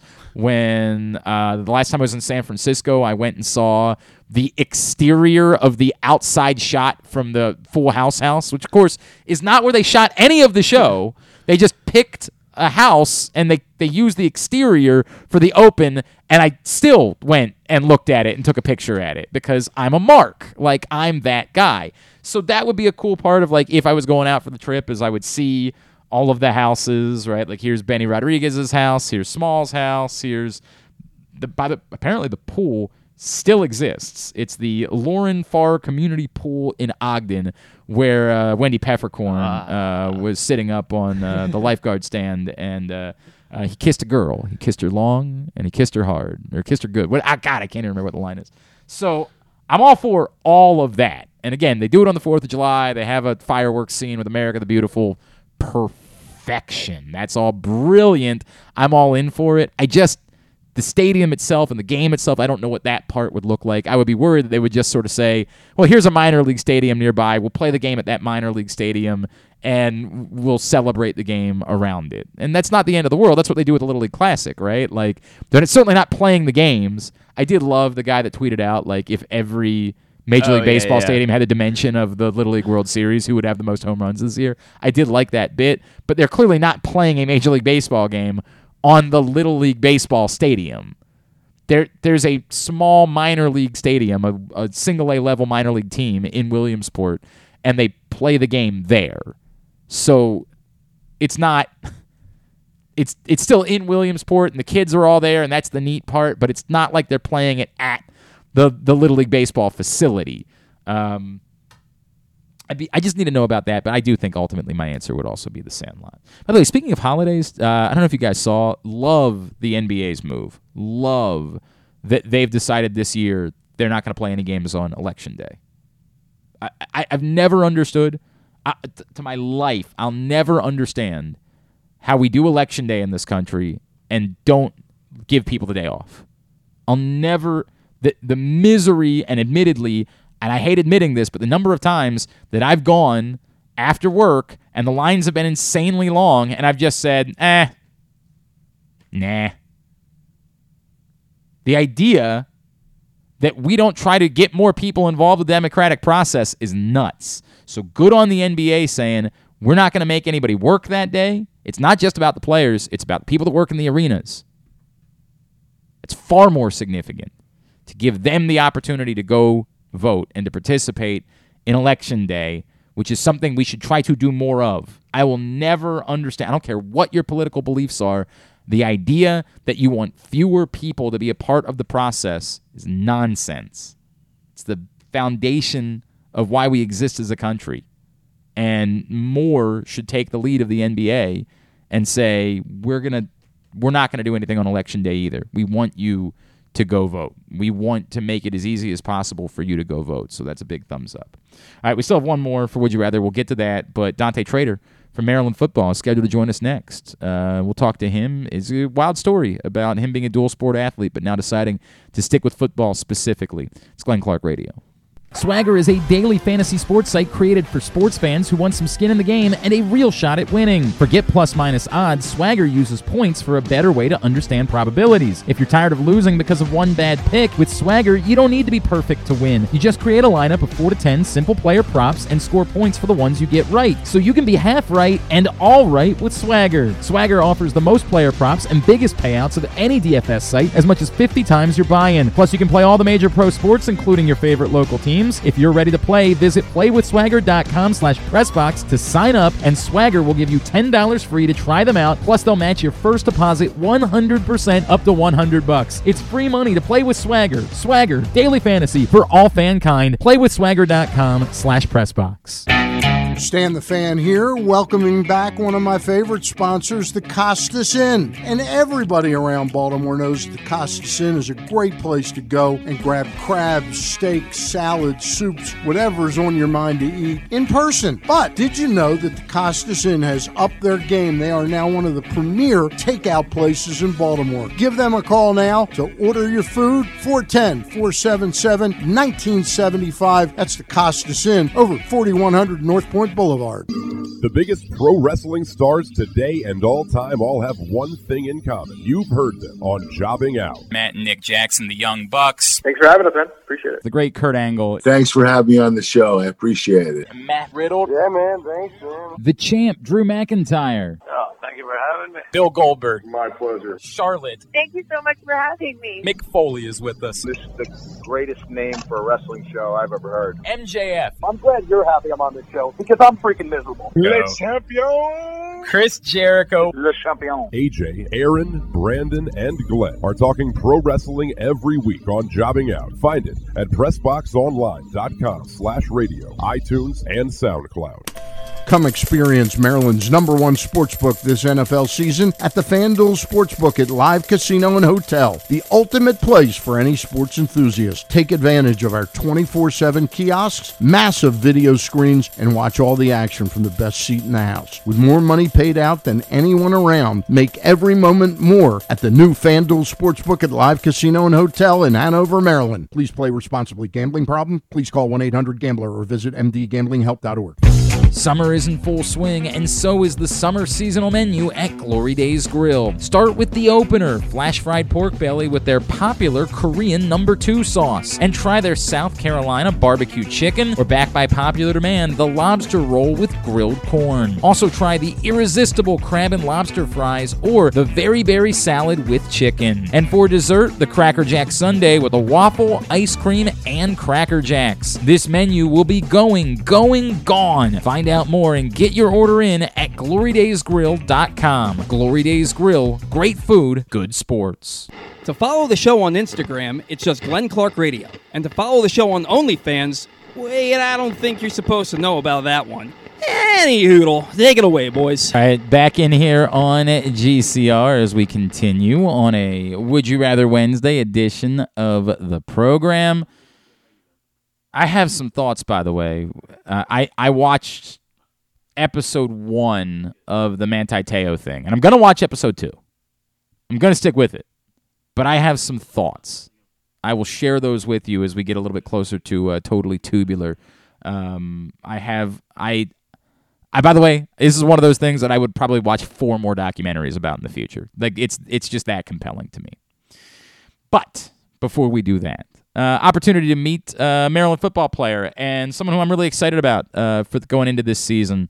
He was originally from Delaware. He came to McDonough, played there, was a dual sport athlete, has decided to stick with football specifically, and he's getting ready for what we hope is a big season at the University of Maryland. He's Dante Trader, and he's with us now here on GCR. Dante, it's Glenn. It's great to chat with you, man. Thank you for taking a couple of minutes for us. No problem. Hey, Dante, it's good to hear from you, dude. Just give me an idea. After everything you guys did a year ago, getting bowl eligible and a big bowl win, what's the excitement like for the start of the season in College Park? We all have big goals for the end of the year and from even to the middle of the year. We're all just trying to stay better than what we were last year. That's our main goal, is just taking another step, as Locks always says in every interview he does. We just, day by day, we're just trying to get to that first game and show everybody what we got.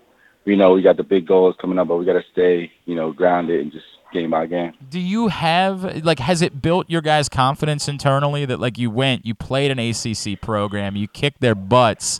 Has it built a confidence level that, hey, we have the right, I know you're not worried about the other games, but we have the right to believe we can win every game that we play this season?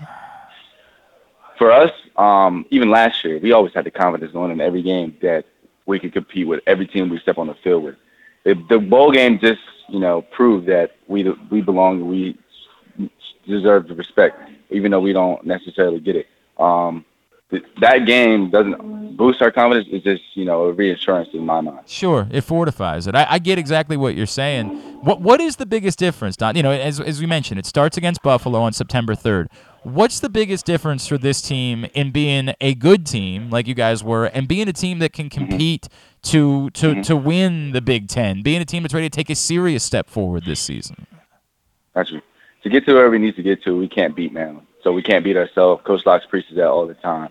Can't beat ourselves with penalties, unforced errors, explosive plays.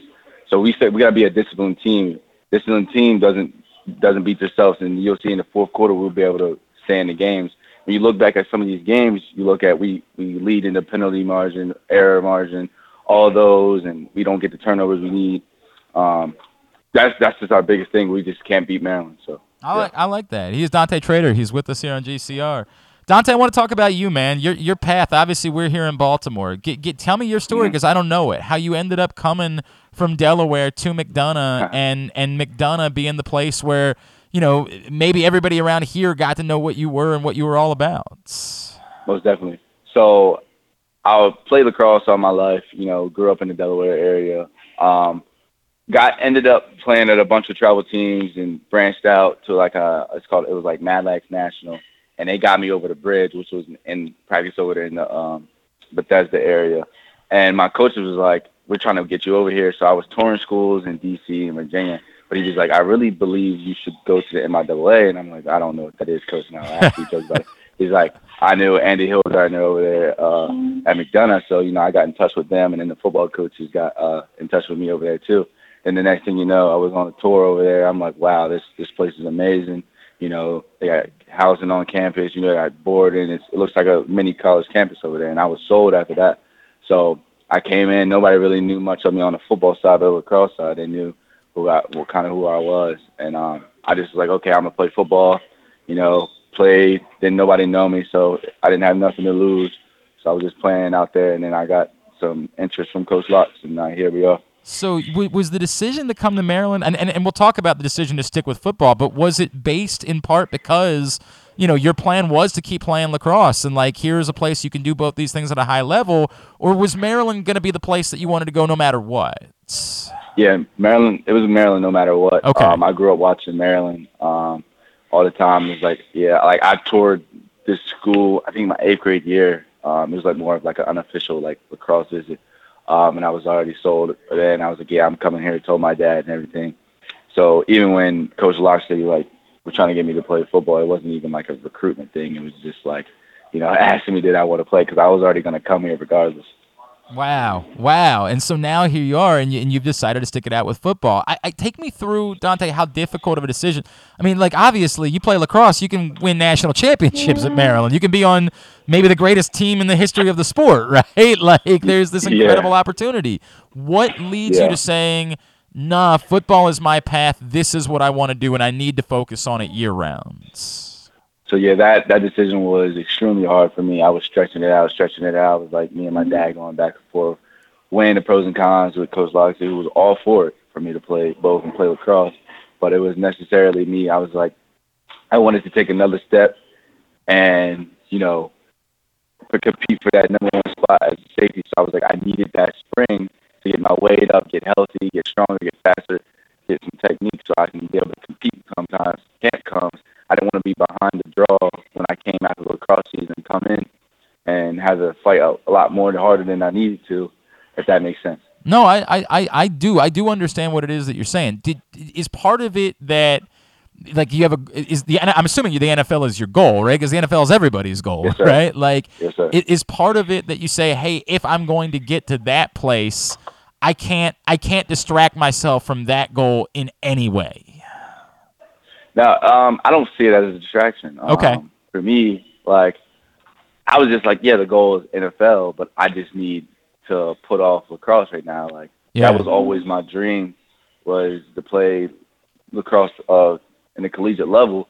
I told people, I said, it's not me not chasing that dream anymore. I'm just delaying it for some circumstances that came abroad. Because, you know, all dreams aren't as fast or as slow as you want them to be. You have to change the stuff, and stuff happens, and you know how the world works. Would there be a thought, like, after your football eligibility, like, would there be a thought to maybe try to play a year of lacrosse, something like that? So, to be honest, the goal is to play next spring, to be honest. Really? Yes. Okay. The goal is to play next spring. Okay. I want to challenge myself and play and complete that dream, you know. You know, Coach Tillman is a great coach over there, and Coach Locke is all for it, as long as, you know, I keep my grades, stay healthy, do what I got to do on the football side first, and then I'll be able to play lacrosse. Wow, that's a big deal, man. Like, that's a really big deal. How excited? We're talking to Dante Trader here on GCR. How exciting is that for you? Like, you really are. It's difficult enough to be playing Big Ten football, right? There's only a small percentage of people that will ever know what it's like to play Big Ten football. But the percentage of people that will know what it's like to play Big Ten football and then also compete for, like, a national championship in another sport is, you know, it's next to none. Like, I mean, it's almost no one that's ever done that. How exciting is it for you to think about that possibility that you could really be breaking ground and doing something that nobody's really ever done before? Yeah, it's truly exciting, but you got to know what comes with it, all the sacrifices and the strain. Then you're like, okay, let me get to a middle ground, not get too over the hype, because, you know, you got to go through what? Football training is what? 9, 10 months out of the year training. You're just training to get 12 opportunities, right? And then you go switch, get a month off, and go play 4 or 5 months of lacrosse, and you got to go right into summer, fall camp. So it's like an ever-going cycle. So it's like, you know, you got to look at all that. You're like, all right, you got to be mentally and physically strong to be able to endure that. Well, and sacrifice is a word that comes along with that, right? Like, I imagine that you've got friends that are like, dude, I'd like to hang out with you. I'd like to see you at some point. And you're like, yeah, no, I don't have time for that right now. Yeah, my friends and parents help me balance it, even my coaches, because they know I'm a very serious guy, and I stress myself out because it's like when I'm not working or not doing something on my craft and, like, I'm having fun, it's like somebody's not working. Or I need to be doing this. That's just how I've been doing it all my life, I'm my own enemy sometimes, and I'm trying to get out of that. Wow, man, this is cool. I did not know that was the plan for you, dude. That's really exciting. That's really was it inspiring watching what Maryland did a year ago? Did you find yourself saying, hey, like, I want to win a ring, like, I want to do that? It's not just that I want to play, I want to be a part of that. It's not, I necessarily don't look at end goals for me. It's always a possibility with Maryland. There's always a top 4 contender every year. Right. They'll be in the Final Four. But I just wanted to be out there and doing what I love in any way, shape, or possible. That's just the game brings me joy. So the ring could be cool. It's an addition, but going out there, getting to know those guys and competing with those guys would be the best thing. That's awesome, man. We love everything about that. Dude, we can't wait to see that. Dante Trader, just another couple of minutes with him here on GCR. Dante, this secondary that you're a part of at Maryland, look, I know your quarterback, your wide receivers get a lot of attention, but I look and I see a lot of NFL players in that secondary, in Tarheeb, and Deontay, and Ja'Cory, and yourself. What's it like being a part of a group like that, and do you feel like maybe perhaps you guys don't get the attention that you deserve, given how experienced and deep that secondary is that you've got? I definitely feel like we're, I would say, how do I put this? Underrated, underrated. Yeah. Even though we got highly rated players, I would say that because of last year and the year before. But we have a really strong cornerback room and up and coming safety room. Those guys, Ja'Cory and Tarheeb and Banks, all are phenomenal athletes. They compete to the highest levels. Like, being in those rooms with those guys, like, you bounce ideas off them, bounce techniques. They critique you. They're always on you. Like, when you come to a DB meeting or like a ND period, we compete and having fun. That's just, the DB is going to be rowdy. We compete, and that just translates to the field. We communicate, we fly around, and that's what we do. I mean, I can't wait to see it, man. Like, I can't wait to see it. And clearly, you guys are set for what should be a very special season. I want to go back to something, because as we were talking about that, what do you do, Don? Like, if you get 5 minutes where you're not playing a sport, like, what are you doing with your life in those 5 minutes? When I'm not worried about football, what do I do? That's a very good question, because a lot of it is strained on football and getting better. But I like to, when I go home in Delaware, I like to go fishing with my people. Like, fishing's good. It brings me peace. Have a toss with my little brother. That's cool. He plays lacrosse too. But when I'm up here, I just hang out with friends, enjoy my own time. I like to stick to myself a lot, but I try to venture out so I'm not just in my room all the time. Where did the love for lacrosse come from originally, Dante? Like, where? 'Cause your father was a football player, right? And my whole family was. This story was, like, a lot of people don't know. It's like, my family grew up like baseball and softball, right? So I would have to go to opening days over and over. Okay. And I just got tired of sitting out in the hot sun and watching them, and I was like, I'm not doing this. I want to run. When I got to that age, my dad was like, do you want to play lacrosse or baseball? Because he worked for Salisbury University and had like a lacrosse feeder program for like youth. And I was like, what is that? And he said, you know what? I'm playing anyway. So I went to try that. I was like 7 and just ran with it up until then. Man, and you fell in love with it, and you said, "This is I want to keep doing this." That's really cool, man. Yeah. That's really, really cool. Yeah. And then the going up against these receivers every day in camp. I mean, this is an unbelievable group of guys. We talk about the depth in your guys' room. Clearly, that room might be the best in the country. What does that do for you guys going up against those guys every day? This is on weird how to say it. Like, it kind of messes with your confidence to prepare you for the game, if that makes sense. Like, you're going against these guys, and you're like, all right, they got me on this right, but I got them a couple of times. It's like, you're not winning majority of those battles, but you could some days you're not, and you're like, okay, some doubt kicks in, but then you realize these guys are high caliber receivers. Then you go into the game, and it's like, and there's nothing. And like when you practice against the best guys, it's not as hard, and you're confident as you need to be. So like going against Rob, Demas, Jay Sean, Ty Felton, Cope, all those receivers, they're all different in all the aspects. They're smart, they're fast, they're route running, they can block. They're always competing with us. So every day is a battle. If you're a step slow, they're gonna catch the ball. If your technique's not sound, they're gonna catch the ball. So we always got to be on our P's and Q's when guarding these type of receivers, which is going to help us in the game. No doubt, right? Like what could somebody throw at you in a game that you haven't already seen at this point, right? Exactly. Like you've gone up against the best. Dante, man, this is a lot of fun. I really enjoyed this conversation, man. What can I plug for you? Twitter, Instagram. Where can Maryland fans be giving you a follow? They can follow me on Twitter at Dizzy Dante. On Instagram is Dante.Trader, and that's how you'll find me. Man, we will be rooting for you, obviously, not only this fall, but really excited about the possibility of seeing you in the spring as well. May you guys have all sorts of success. Thank you so much for taking a couple of minutes for us, man. Look forward to doing it again. No problem. Thank you for having me. Dante Trader. I did not realize that, and I apologize. Now I did a Twitter search. Apparently he had told our friends at 24/7 Sports, InsideMDSports.com, apparently had told them the plans a couple weeks ago as well. But after not playing in the spring, Dante Trader is going to go back to lacrosse coming up this year, or plans to go back to playing lacrosse this year. And what a cool story that is. I mean, like, that's nuts. I mean, the guy is a high-level football player in the Big Ten and could also go compete to try to win a national championship in lacrosse. So must be nice to have a skill. Must be nice to be good at something. I wouldn't know. Not something that I have a lot of familiarity with. Great stuff with Dante Trader. Appreciate him taking the time for us. All right, so Griffin, I played your swagger lineup last night. Yeah, I apologize. I don't know. I can't with this game is. I do know that today's is going to hit though. You think you're confident about that? Now, I decided to only play it as a $2 ticket instead of a $5 ticket because I was like, yeah.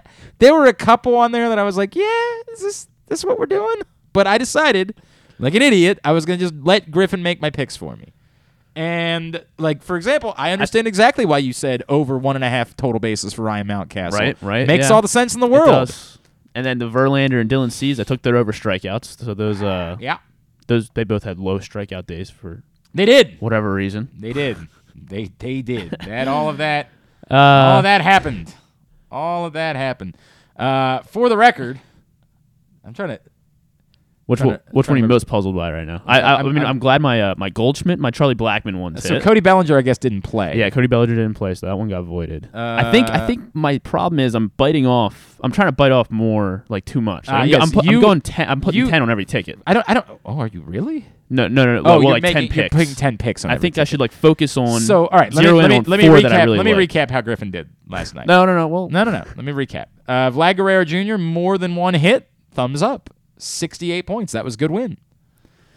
Charlie Blackmon, more than one hit. Thumbs up, 69 points. We were off to a great start. Kills Jose Quintana. Paul Goldschmidt, more than one total base. Hit a home run. Killing it.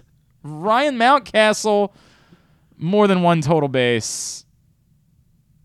No. Unfortunately. He went 0 for 5. Did not have any bases.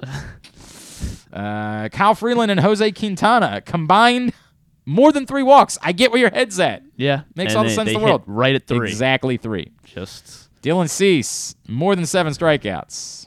Not even close. Nope. Justin Verlander. He only had 4 strikeouts. More than 6 strikeouts. He only needed 6. Or, he needed 7. And he only got 4. Nope. Aaron Judge. He'll probably have 13 in his next game. Aaron Judge, more than 1 total base. Judge went over. Nope. Brandon Woodruff. More than 6. So I was trying to be smart. Yeah. I was trying to be smart. He actually hit exactly 6. Yeah. Exactly 6. So it was so promising. There were so many things to like. And then it just really was. All kind of fell apart from there. Now, that being said, if Griffin had played a ticket with just 4, let's just say he had played Guerrero, Blackmon, Goldschmidt, and Mountcastle, he would have been a winner. Big winner. Because that's the thing about swagger is you don't have to get everything.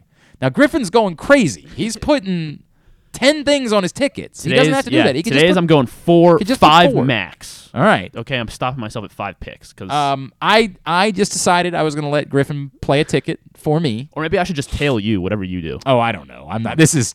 I don't think. Clearly, I know. I don't think I'm really going to dive in until football season. Like I might put some smaller tickets in. I am more likely to put tickets in that are specific to Orioles games than going across the board because I just don't feel like I know enough about these other games. But the cool thing, again, with Swagger, playwithswagger.com/pressbox. The cool thing about playing with Swagger is that, one, you don't have to hit everything. Let me take a step back. It feels like you're betting. You're, of course, not actually betting because you still can't do that in the state of Maryland on your phone or computer. But while you can't do that, it feels like you're betting with Swagger. So you're playing these player props, you're playing parlays, and you don't have to hit every leg of the parlay. It's so important that we keep saying this. Griffin could have gone 3 for 4, maybe even 3 for 5, because I feel like a couple of those were upsets in there. Like, yeah, you got 68, 69 points on a couple of these things. Like, you might have even been able to go 3 for 5 last night and still be at least getting your money back, maybe a winner. I would have had to go back and looked at in the moment. You got 193 points from 3. From so 3 yeah, picks, if you it's totally possible. So about 60, that 65 points. You could have gone 3 for 5 and been a winner and won money last night. Put your ticket together, you play it, and you can win big money. I mean, you can win huge payouts if you go the route that Griffin goes and you play a bunch of legs on your parlay. And, of course, depending on how much you want to bet on that ticket. But right now, you can do it and not even have to use your money. Because Swagger is offering you $10 free when you sign up, and they are matching your first deposit up to $100. Playwithswagger.com/pressbox. You put in $100, you're getting $100. Plus, you're getting that $10 free. So that's $110 free dollars for you to play with. You don't use your money. You start winning, and maybe at some point Griffin will. We'll find out. Tonight. To be determined. You start winning, and you may never use your money. You may eternally play with Swagger's money as you take your winnings out. Seems pretty good to me. Playwithswagger.com/pressbox in order for you to sign up and start playing with Swagger. And again, we're really going to ramp up come football season. I am going to be all over props in football season as I'm going to play a lot of Swagger tickets. That is my plan.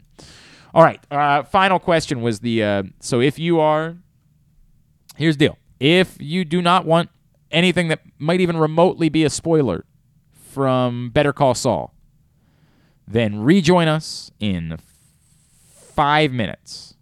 Fast forward 5 to 6 minutes. Rejoin us. If you're watching or listening live, rejoin us at 11:58. Because I did a bonus number 4 for Would You Rather Wednesday, brought to you by Glory Days Grill.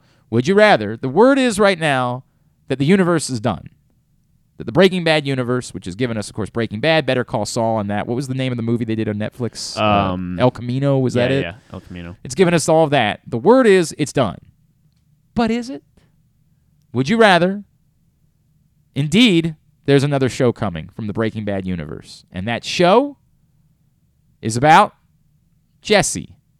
Of course, if you were watching the finale, you heard there was an allusion made to Jesse still being out there, which seemed like maybe that might have been some sort of foreshadowing. Whether that was because they're planning a series or because they want to do another Netflix movie or whatever it might be. It was just weird that was thrown in by Jimmy in the final episode. Just kind of odd where he went out of his way to bring up that thing. I also have a bone to pick about the final episode. I don't think it's been enough time for me to really go into detail about it, but I do have a bone to pick about it. So would you rather they do that, or are you so enamored with Saul that you would prefer a next spinoff to be a show about Kim and now her relationship in prison with Jimmy or Saul? Which would you rather? Okay, so unfortunately, I've not watched any of this show. Yeah, I'm sorry. But here's what I will say: Aaron Paul, great actor. Love Aaron Paul. Stop. You're offering nothing now. You're offering nothing. That's my vote. You're offering nothing. Give me the Jesse show. Most people are saying Jesse. Most people are. Although, actually, as I say that, the Facebook responses have been more Kim than Jesse, which is weird. But the more of the Twitter responses have been about Jesse, and I get that because it goes back to the thing that you beloved, that you truly fell in love with, which was Breaking Bad, right? And you're like, well, I kind of like to revisit that. I've also had people that have suggested that the finale on Monday presented sort of closure for Kim, and I could not possibly disagree more. There, in no way did it give you closure. Not at all. I want to know more. Saul appeared to be the most popular guy in prison. I'd like to get prison Saul now. I'd like to get that story. And Kim interjecting herself and clearly being willing to do things she's not supposed to do again, despite the fact that she had essentially reformed during the years that she was away from Saul. The fact that she went in there and she was like, I'll give you a cigarette, I'll look to see if the guards are looking, makes you wonder what else she might be willing to do. Would she be willing to go in there on acting on... whatever. If you haven't watched the show, I don't care that I'm spoiling it for you. But I warned everybody else, so I don't feel bad about that. I warned everybody else that I was going to be spoiling it. I want more of that dynamic. That dynamic is fascinating. Like, are they re-entering a relationship? Was that the foreshadowing that they were doing with that scene? Was that she's realizing that she does truly love this flawed, complicated man? And so even if he's done terrible things, and really, let's be fair, he has done terrible things, but he's complicated, right? Like, and she's complicated. And again, if she's willing to live in the gray area, then where does that go? Could she run his empire? Could he continue to? I'm fascinated by it. I want everything there. I want all of it. My answer to either question, of course, is yes. Give me more of this universe somehow. I'm all in for it. I said before, I'd like a Gus Fring spinoff. I'd like an origin story on Gus. Of course, he's clearly not available to go further because he met his demise once upon a time. But an origin story on Gus, I don't know. I can't remember that. It's Giancarlo Esposito. Esposito, is that his name? I don't know if they can de-age him to do an origin story. It was never distracting with Better Call Saul. Like, they did it well enough. They were able to make Bob Odenkirk look a couple of years younger. They didn't go so far back with Saul. Like, they did some of the foreshadowing, or no, they did the, what do you call that? What is the technique in a movie where you go back and they did the scenes where they were like in college, and that was kind of silly. Like that, you could tell then, like, the absurdity of them having the same actor play, a college version of himself. Like, that was a bit too much. But for the most part, they pulled it off, right? For the most part, they really did make it work. And so if they don't go too far back on Gus, they probably could make it work with Giancarlo Esposito in order for him to play the character. And if it's more about him and the cartel and how he got hooked up, and I'd be all in for that. I'd watch that. But of the two, if I had to pick one of the two, I think right now, I'm being as honest as I can be, I thought the El Camino movie was okay. I thought Better Call Saul, for the most part, was excellent. It plotted too many times. There were too many times where it was dragging, and you were like, hey, get to it. I think people are talking about it as being, when people say it's a better show than Breaking Bad, that's nonsense. It's not. But I get it. It was filmed. It looked incredible at times.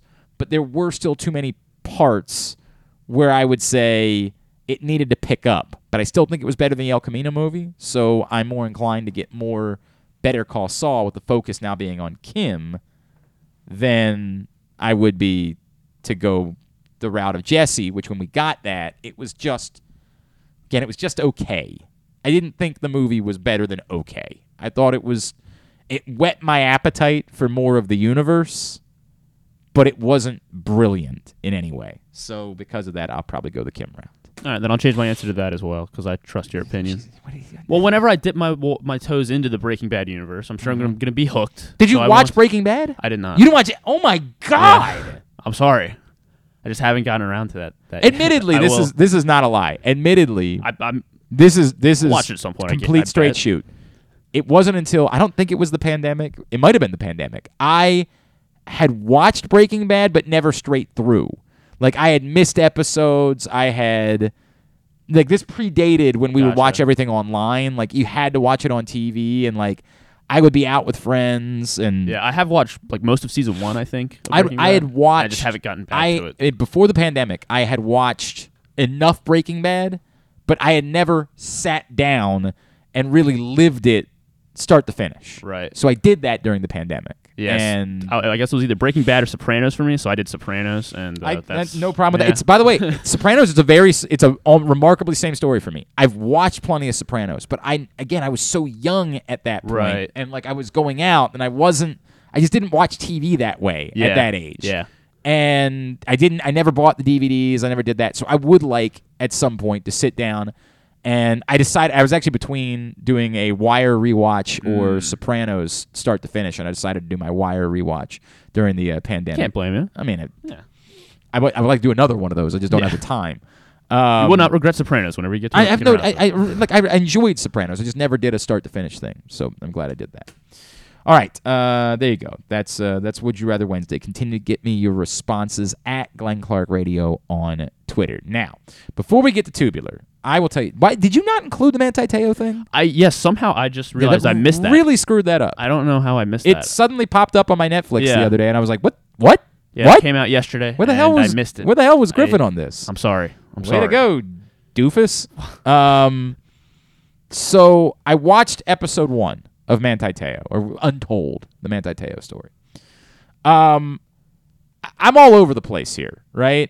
Because I remember when the story first broke. I remember like that day when it popped up on Deadspin, and we were all like, "What the F?" I remember feeling vitriol towards Manti Te'o, right? And as we learned, because I was like, dude, this guy really he dragged us along on this thing. Like he was this hero playing for this girl that never existed. And I, at the time, was aware of the concept of catfishing, but did not know truly how twisted, how deep people went within their catfishing. Like to me, I was still of the, dude, you were not in a relationship with somebody you never met. Like you were not this impacted by the death of a person you had never met, that you had never seen their face. That's not possible. You know, like you might have had it might have been sad, like you might have been disappointed, but there is no chance that it was to the depths that you tried to portray it to be if you had never met this person. It's impossible. In learning more, and again, you got to understand, I am of the age that I have never used a dating app in my life. I met my wife in 2008. We broke up twice when we were dating, and I did date some other people, but I met all of them, meeting them at a bar or because I knew them somehow. They were a friend of a friend, or actually a family member of a friend, or whatever. Like, I have never lived online relationships. Ironically, the closest thing I ever had to an online relationship was with Andrew Stetka. Because this is a straight shoot, and we've talked about it before. When Stetka was in Baltimore, we knew each other, but we had never actually met. And then he moved to Arizona, and when he was moving to Arizona, because he knew I lived in Arizona, he reached out to me and was like, "Hey, man, could you put me in touch with somebody?" And I liked Andrew, and he had worked in radio briefly, and I, of course, known his dad for a very long time. So I connected with him, and we built a friendship, but we had never met. But I knew he was a real person. Like, I knew that there was no, like, I couldn't imagine anything like this. I just couldn't fathom it. Now, as we learn more about the story, and as the documentary goes deeper in, I have far less vitriol towards Manti Te'o. I still cannot fathom someone believing that they are in an internal relationship with someone that they have not met. Like, I still, that concept to me will never work. And maybe other people had to learn from the Manti Te'o thing or the Catfish TV show or whatever it is. Like maybe other people have had to guard themselves more because this thing, this concept of catfishing is clearly quite real and scary and dangerous and all of those things. I'm still in a weird place where I empathize with Manti Te'o. I don't know that I sympathize with Manti Te'o, even after watching this. I definitely do not sympathize with, now she is Naya, is what she goes by, the antagonist of the story, transgender, has transitioned and is now identifies as a woman. At the time, identified as a male, and catfish Manti Te'o. Concocted the Lene Kakua character, which I'd forgotten. And the story was out there. I'd forgotten that she literally just took a classmate's pictures and used them in creating this Lene Kakua character. And that person was very real. And all of a sudden the story blows up and this person's like, whoa, what the hell? That's me. What the hell's going on here? The question that is sort of at the center of all of it is how much did this derail Manti Te'o's career and life? Because remember, Manti Te'o was so good that he was one of the 2 finalists for the Heisman Trophy despite being a defensive player. And that doesn't happen. And going into it, it wasn't until late in that week where we really, the people that track all the voting, really were comfortable in saying it's going to be Manziel. There was still a thought that it could end up being Manti Te'o until close to when the announcement was made. That's insane. Defensive players don't do that. That's how good Manti Te'o was. So the unwritten, kind of unspoken part that they do speak about is, what did this do to Manti Te'o, the football player? Had it not been for this, would Manti Te'o have been an all-pro, future superstar linebacker in the NFL? Was he on his way to a Junior Seau type of career? The Polynesian, comparison is one that's hard to avoid. And that's very difficult. And I know Rita was tweeting about it this morning because Rita and I were talking last night and she decided to watch it. It's very difficult because, one, the Notre Dame people, in kind of protecting their own image, will definitely try to make it seem like that's the reason they got throttled by Alabama in the national championship game. It sure as F ain't. That was a fraudulent Notre Dame team.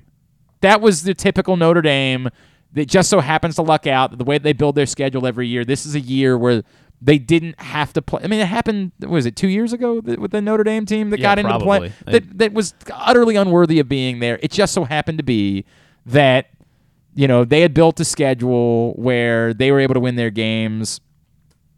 And didn't they play Clemson when Trevor Lawrence was hurt that year? Not 2 years ago. Yeah. They played Trevor Lawrence they played Clemson without Trevor Lawrence, barely snuck by them, and they were going to get throttled when they played Trevor Lawrence in the ACC championship game, and they did, and they were fraudulent. They were not, but they're Notre Dame, and they were able to get away with things that other programs aren't able to get away with because their name is Notre Dame. Notre Dame that year got to be in the championship game because they were undefeated. They had won their games, but if you went back and looked, they were fraudulent. They were in no ways a threat to Alabama. It's nonsense. It's comical. Stop. The Manti Te'o situation undoubtedly had to be distracting, had to be, wretched for him. But the idea that that's the reason why they got their butts kicked in the national championship, they were always going to get their asses kicked by Alabama in the national championship game because they didn't belong there. So that part aside. But I get it. It's Notre Dame. They want to protect their image. They want to, they're always going to say, well, if he hadn't been going through Stop. The secondary question is, what impact did it have on his life and his ability to focus on football and what type of player he might have ended up being? And I I have no earthly idea. Yeah, I mean, what the would he answer have to been that a top question. 5, top 10 pick? Like, because what he fell to a second? Yeah, I feel like there were always going to be at least some questions, right? Like, he wasn't. Ray Lewis, of course, was not very big. Mm-hmm. You know what I mean? Like, you Right. don't have to be very big in order to be a really good linebacker, but there will always be some questions. For example, Manti Te'o is not all that different size-wise from Roquan Smith. You know, like and I guess maybe even at the position you would argue that like he's not. I forgot that he's listed at 240 pounds. Like you could argue he was bigger. Man, I take that back. I don't know. I don't know. It is a fascinating question that there can never be an answer to. If Manti Te'o had never gone through that, I think to your point, Griffin, he definitely would have gone far earlier in the draft than he did. I remember being at the Combine that year and just the thickness in the air when he got to the podium. I mean, it was just brutal. I genuinely, that was the only time, because I remember I felt vitriol, and I also don't like Notre Dame to begin with, so like it's a lot of that.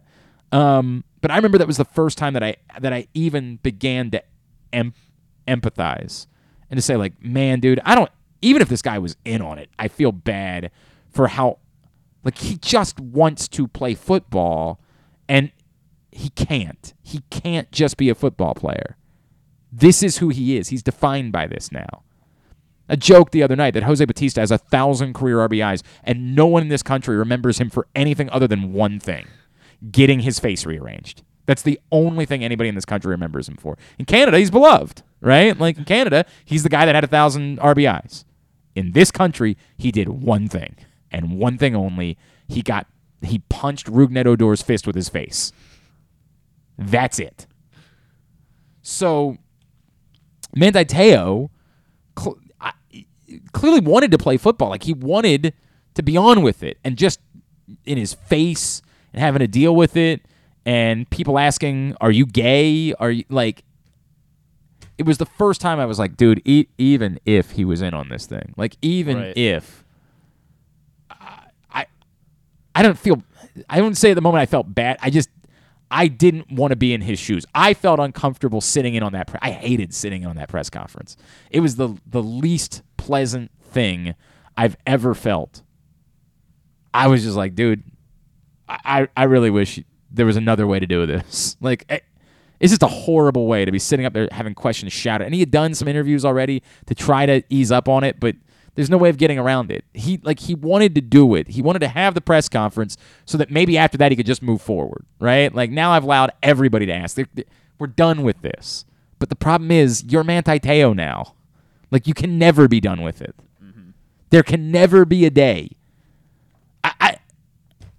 It had to be awkward in the locker room, right? Like, it had to be awkward where guys, like, want to bust on you and, like, can we make fun of you for it? Like, you know how that is with your friends. Like, you have a friend who did something stupid, said something stupid, whatever it was, you want to make fun of them for it forever.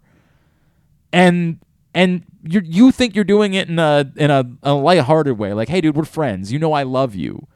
And because they didn't get catfished nationally, it's probably okay. Like, somebody wore a hat one day and it was a dumb hat. And you're like, hey, dumb hat. Like, you just make fun of him for it forever. It's no big deal. For this guy, I can't even imagine. I just can't even imagine. Fascinating. I'd watched the ESPN one that he decided not to be a part of, which ended up being more about how the story was reported, and they went on Deadspin. He kind of knew that there was an option to do this, so this was the one he was involved with. And obviously having Nia involved with it was significant as well.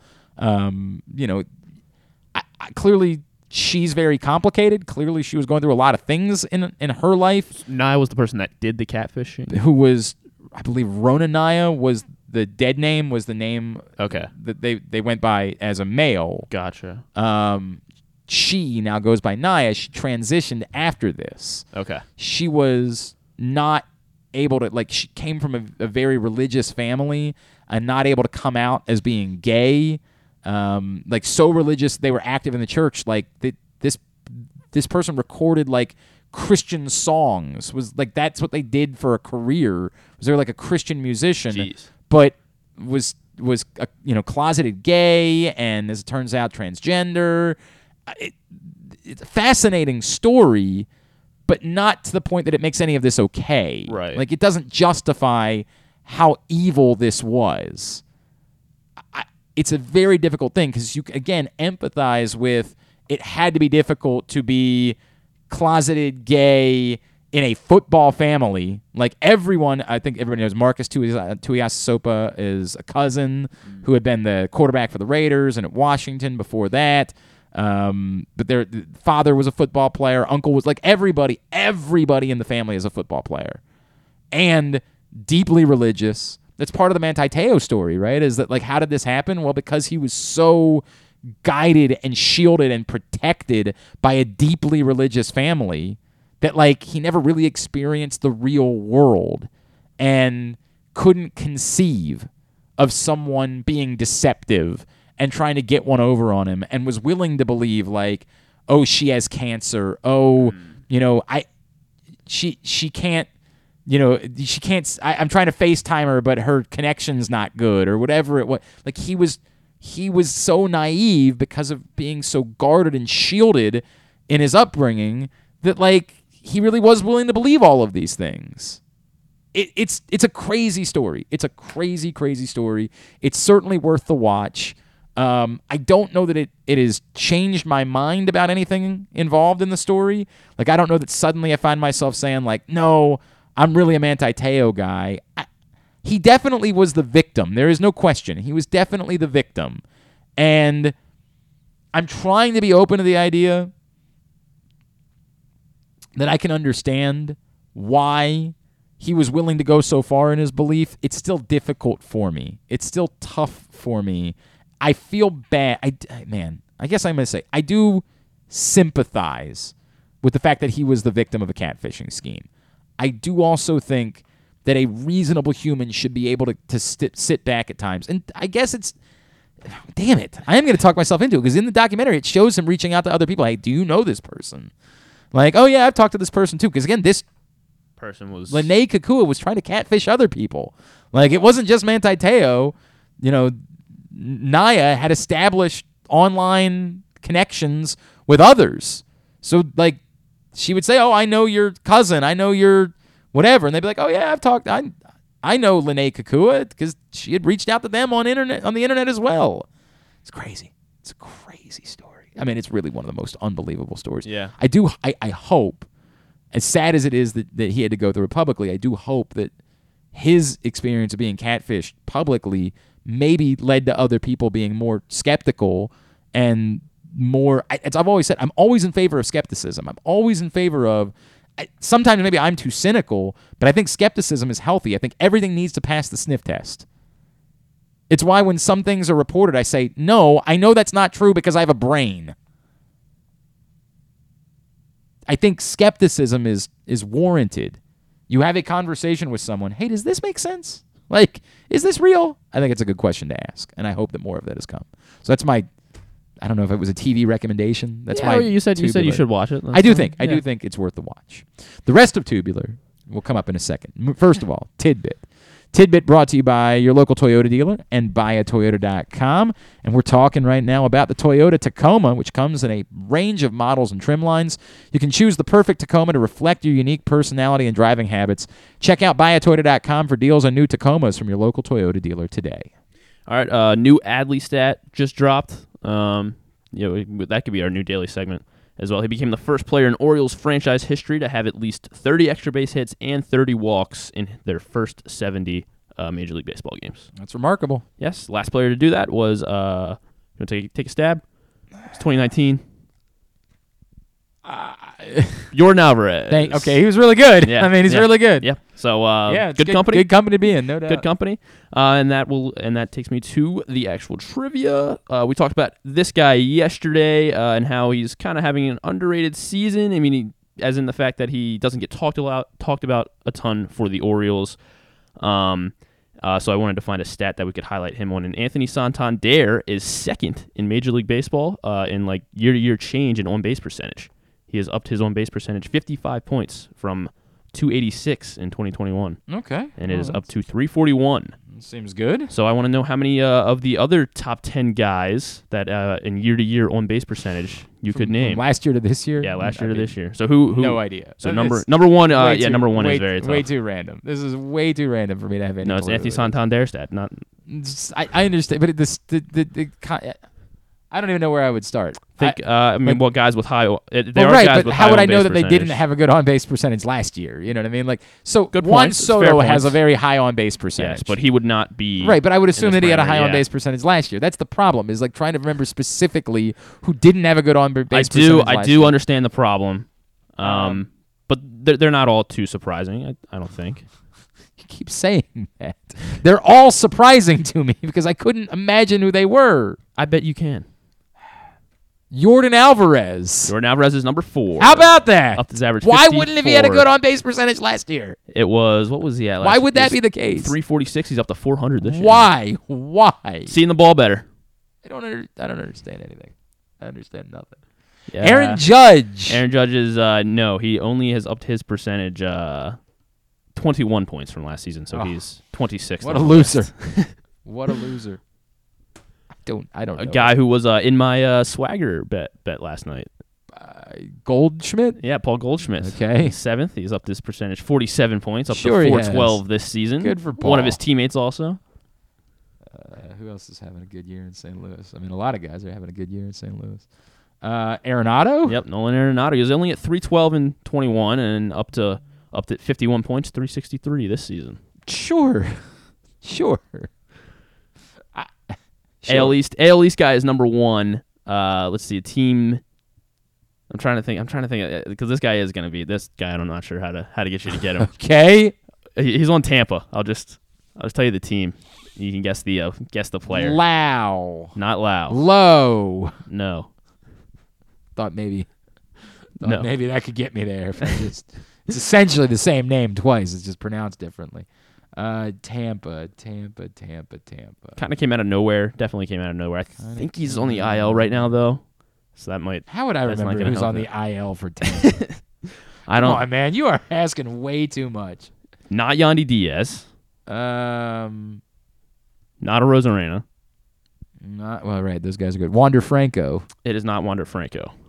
He is on the IL, so that's look good at that! Guess. I lucked into being right about something technically. Hang on. Okay. Choi. Nope, not Ji-Man Choi. That's a good guess though. Not Isaac Paredes. Nope, not him. Not Isaac Paredes. I don't know. The only other pretty much relevant Tampa Ray in their lineup. But I guess, since he's injured, Yandy Diaz. It is not Yandy Diaz. It is Harold Ramirez. I don't even. Up to 377 on base. I didn't remember that he was a significant Ray. Oh, he has been. Well, all right, we got it. What's the rest of the list? All right, 12, what's the rest of the list? All right, Andrew Benintendi is 3rd. Okay. Up 54 points. Jeff McNeil also up there, 368 on base this season. Luis Arraez, new bat up in Seattle. Sure. One of the new bats. I believe you. No, I want you to guess who the new bat in Seattle. Yeah, you should be able to get this. The Winker. The other one. Suarez. There you go. Okay. Eugenio Suarez. Number 10, Gavin Lux. And then former Oriole, number 11, Jose Iglesias. How about up his that? on base. 40 points. Okay. Up to 350. This is really specific. This was a very specific. Needed to give some Santander love. I mean, okay. Anyway. Santander is top of the list. Thank you. Harold Ramirez might fall out of qualified and then, players anyway. So then this is going to be the Santander. Then I'll be able to get all of them. All right, here's what's coming up totally tubular wise. Yeah, I think so. Totally Tubular is brought to you by the FanDuel Sportsbook at Live Casino and Hotel Maryland, which is the place to be for UFC 278 on Saturday night. Email events at sportssocialmd.com right now. Watch the fights for free, bet and win money. Come out on top in the FanDuel Sportsbook, Live Casino and Hotel. Orioles Blue Jays this afternoon, 3 o'clock. Austin Voth, Ross Stripling. If you happen to live in the San Diego or Miami markets, 1, good for you. 2, you could also watch it on MLB Network. Mass and Cubs Nationals at 1. MLB Network locally, Royals Twins at 1, then Padres Marlins at 4, Diamondbacks Giants at 11, FS1 Dodgers Brewers at 8. Little League World Series on ESPN during the day, then Phoenix Mercury. The WNBA playoffs get underway tonight. Phoenix Mercury, Las Vegas Aces, Game 1 at 10 on ESPN. ESPN 2, New York Liberty, Chicago Sky, Game 1 at 8. The New Jersey, New York, Gotham FC take on the Houston Dash. They got to clean that name up at some point. I'm not trying to be critical. I like the NWSL. I'm all on board, but that is just way too much. Which one do you think? New Jersey, New York, Gotham FC. Oh, that's all the same name? That's one team. So Gotham isn't separate. It's New Jersey. It's New Jersey / New York. And then Gotham FC. Yeah, they should just be Gotham. I mean, go with Gotham FC. That'd be sick. It works. I'd become a fan. Way too much. But I guess they play in New Jersey, so they feel like they need to get New Jersey, and it's too much. But Gotham's not a real place. I know. Houston Dash at 8:30. Tennis Channel, Western and Southern Open continues today. Of course, unfortunately, Serena did not last very long. Again, losing her first match. Again, this time against Emma Raducanu. That's what it is. TBS AEW Dynamite tonight at 8. Some non-sports highlights. Very slow Wednesday night. MasterChef at 8 on Fox. Kenan Thompson will be on Fallon, so he's always fun. Okay. Yeah, Kenan Thompson. Let's see. What else we got? New episode of Big Brother on I've CBS. never watched the Kenan Thompson program. I've of course watched Saturday Night Live for years, but I've never watched the Kenan show. Oh, right. Kenan and Kel? No. Kenan and Kel was a great show once upon a time for children. He has a sitcom on NBC called like Kenan or something like that. Oh, I've never watched it. New episode of Reservation Dogs on Hulu, and this new movie on Netflix that I don't think either you or I is going to like, but Connor Norby might like it. It's called Look Both Ways. Lily Reinhart. We just followed Lily Reinhart. Oh, this is a romantic comedy, is what you're saying. Well, I don't even know if it's a comedy. It's just a romance. Romance. I understand. All right, thanks today to Evan Washburn. Thanks to Drew Forrester, Howard Griffith, Dante Trader. We'll get it all up in the greatest hits section of the tab at GlennClarkRadio.com. Anything tomorrow? At the moment, no. We may be going to Bowie. Okay. But we will before the end of the week. Boy, we've got a lot going on. Big sell. Can't miss tomorrow's show. We're working on it. All right. Thanks, everybody at PressBox, all of our great sponsors and partners, including our friends at Glory Days Grill, Royal Farms, Casa Sin, Great 8's Memorabilia, the FanDuel Sportsbook at Live Casino and Hotel. Visit Howard County, the Baltimore Orioles, your local Toyota dealer, buyatoyota.com. Thanks to Griffin at Griffin_Bass. Thanks to Ryan at RexSpexRyan. Follow us, Twitter, Instagram, and TikTok at Glenn Clark Radio. Have a great Wednesday evening. Go Birds. Duke sucks. Ohio State sucks too.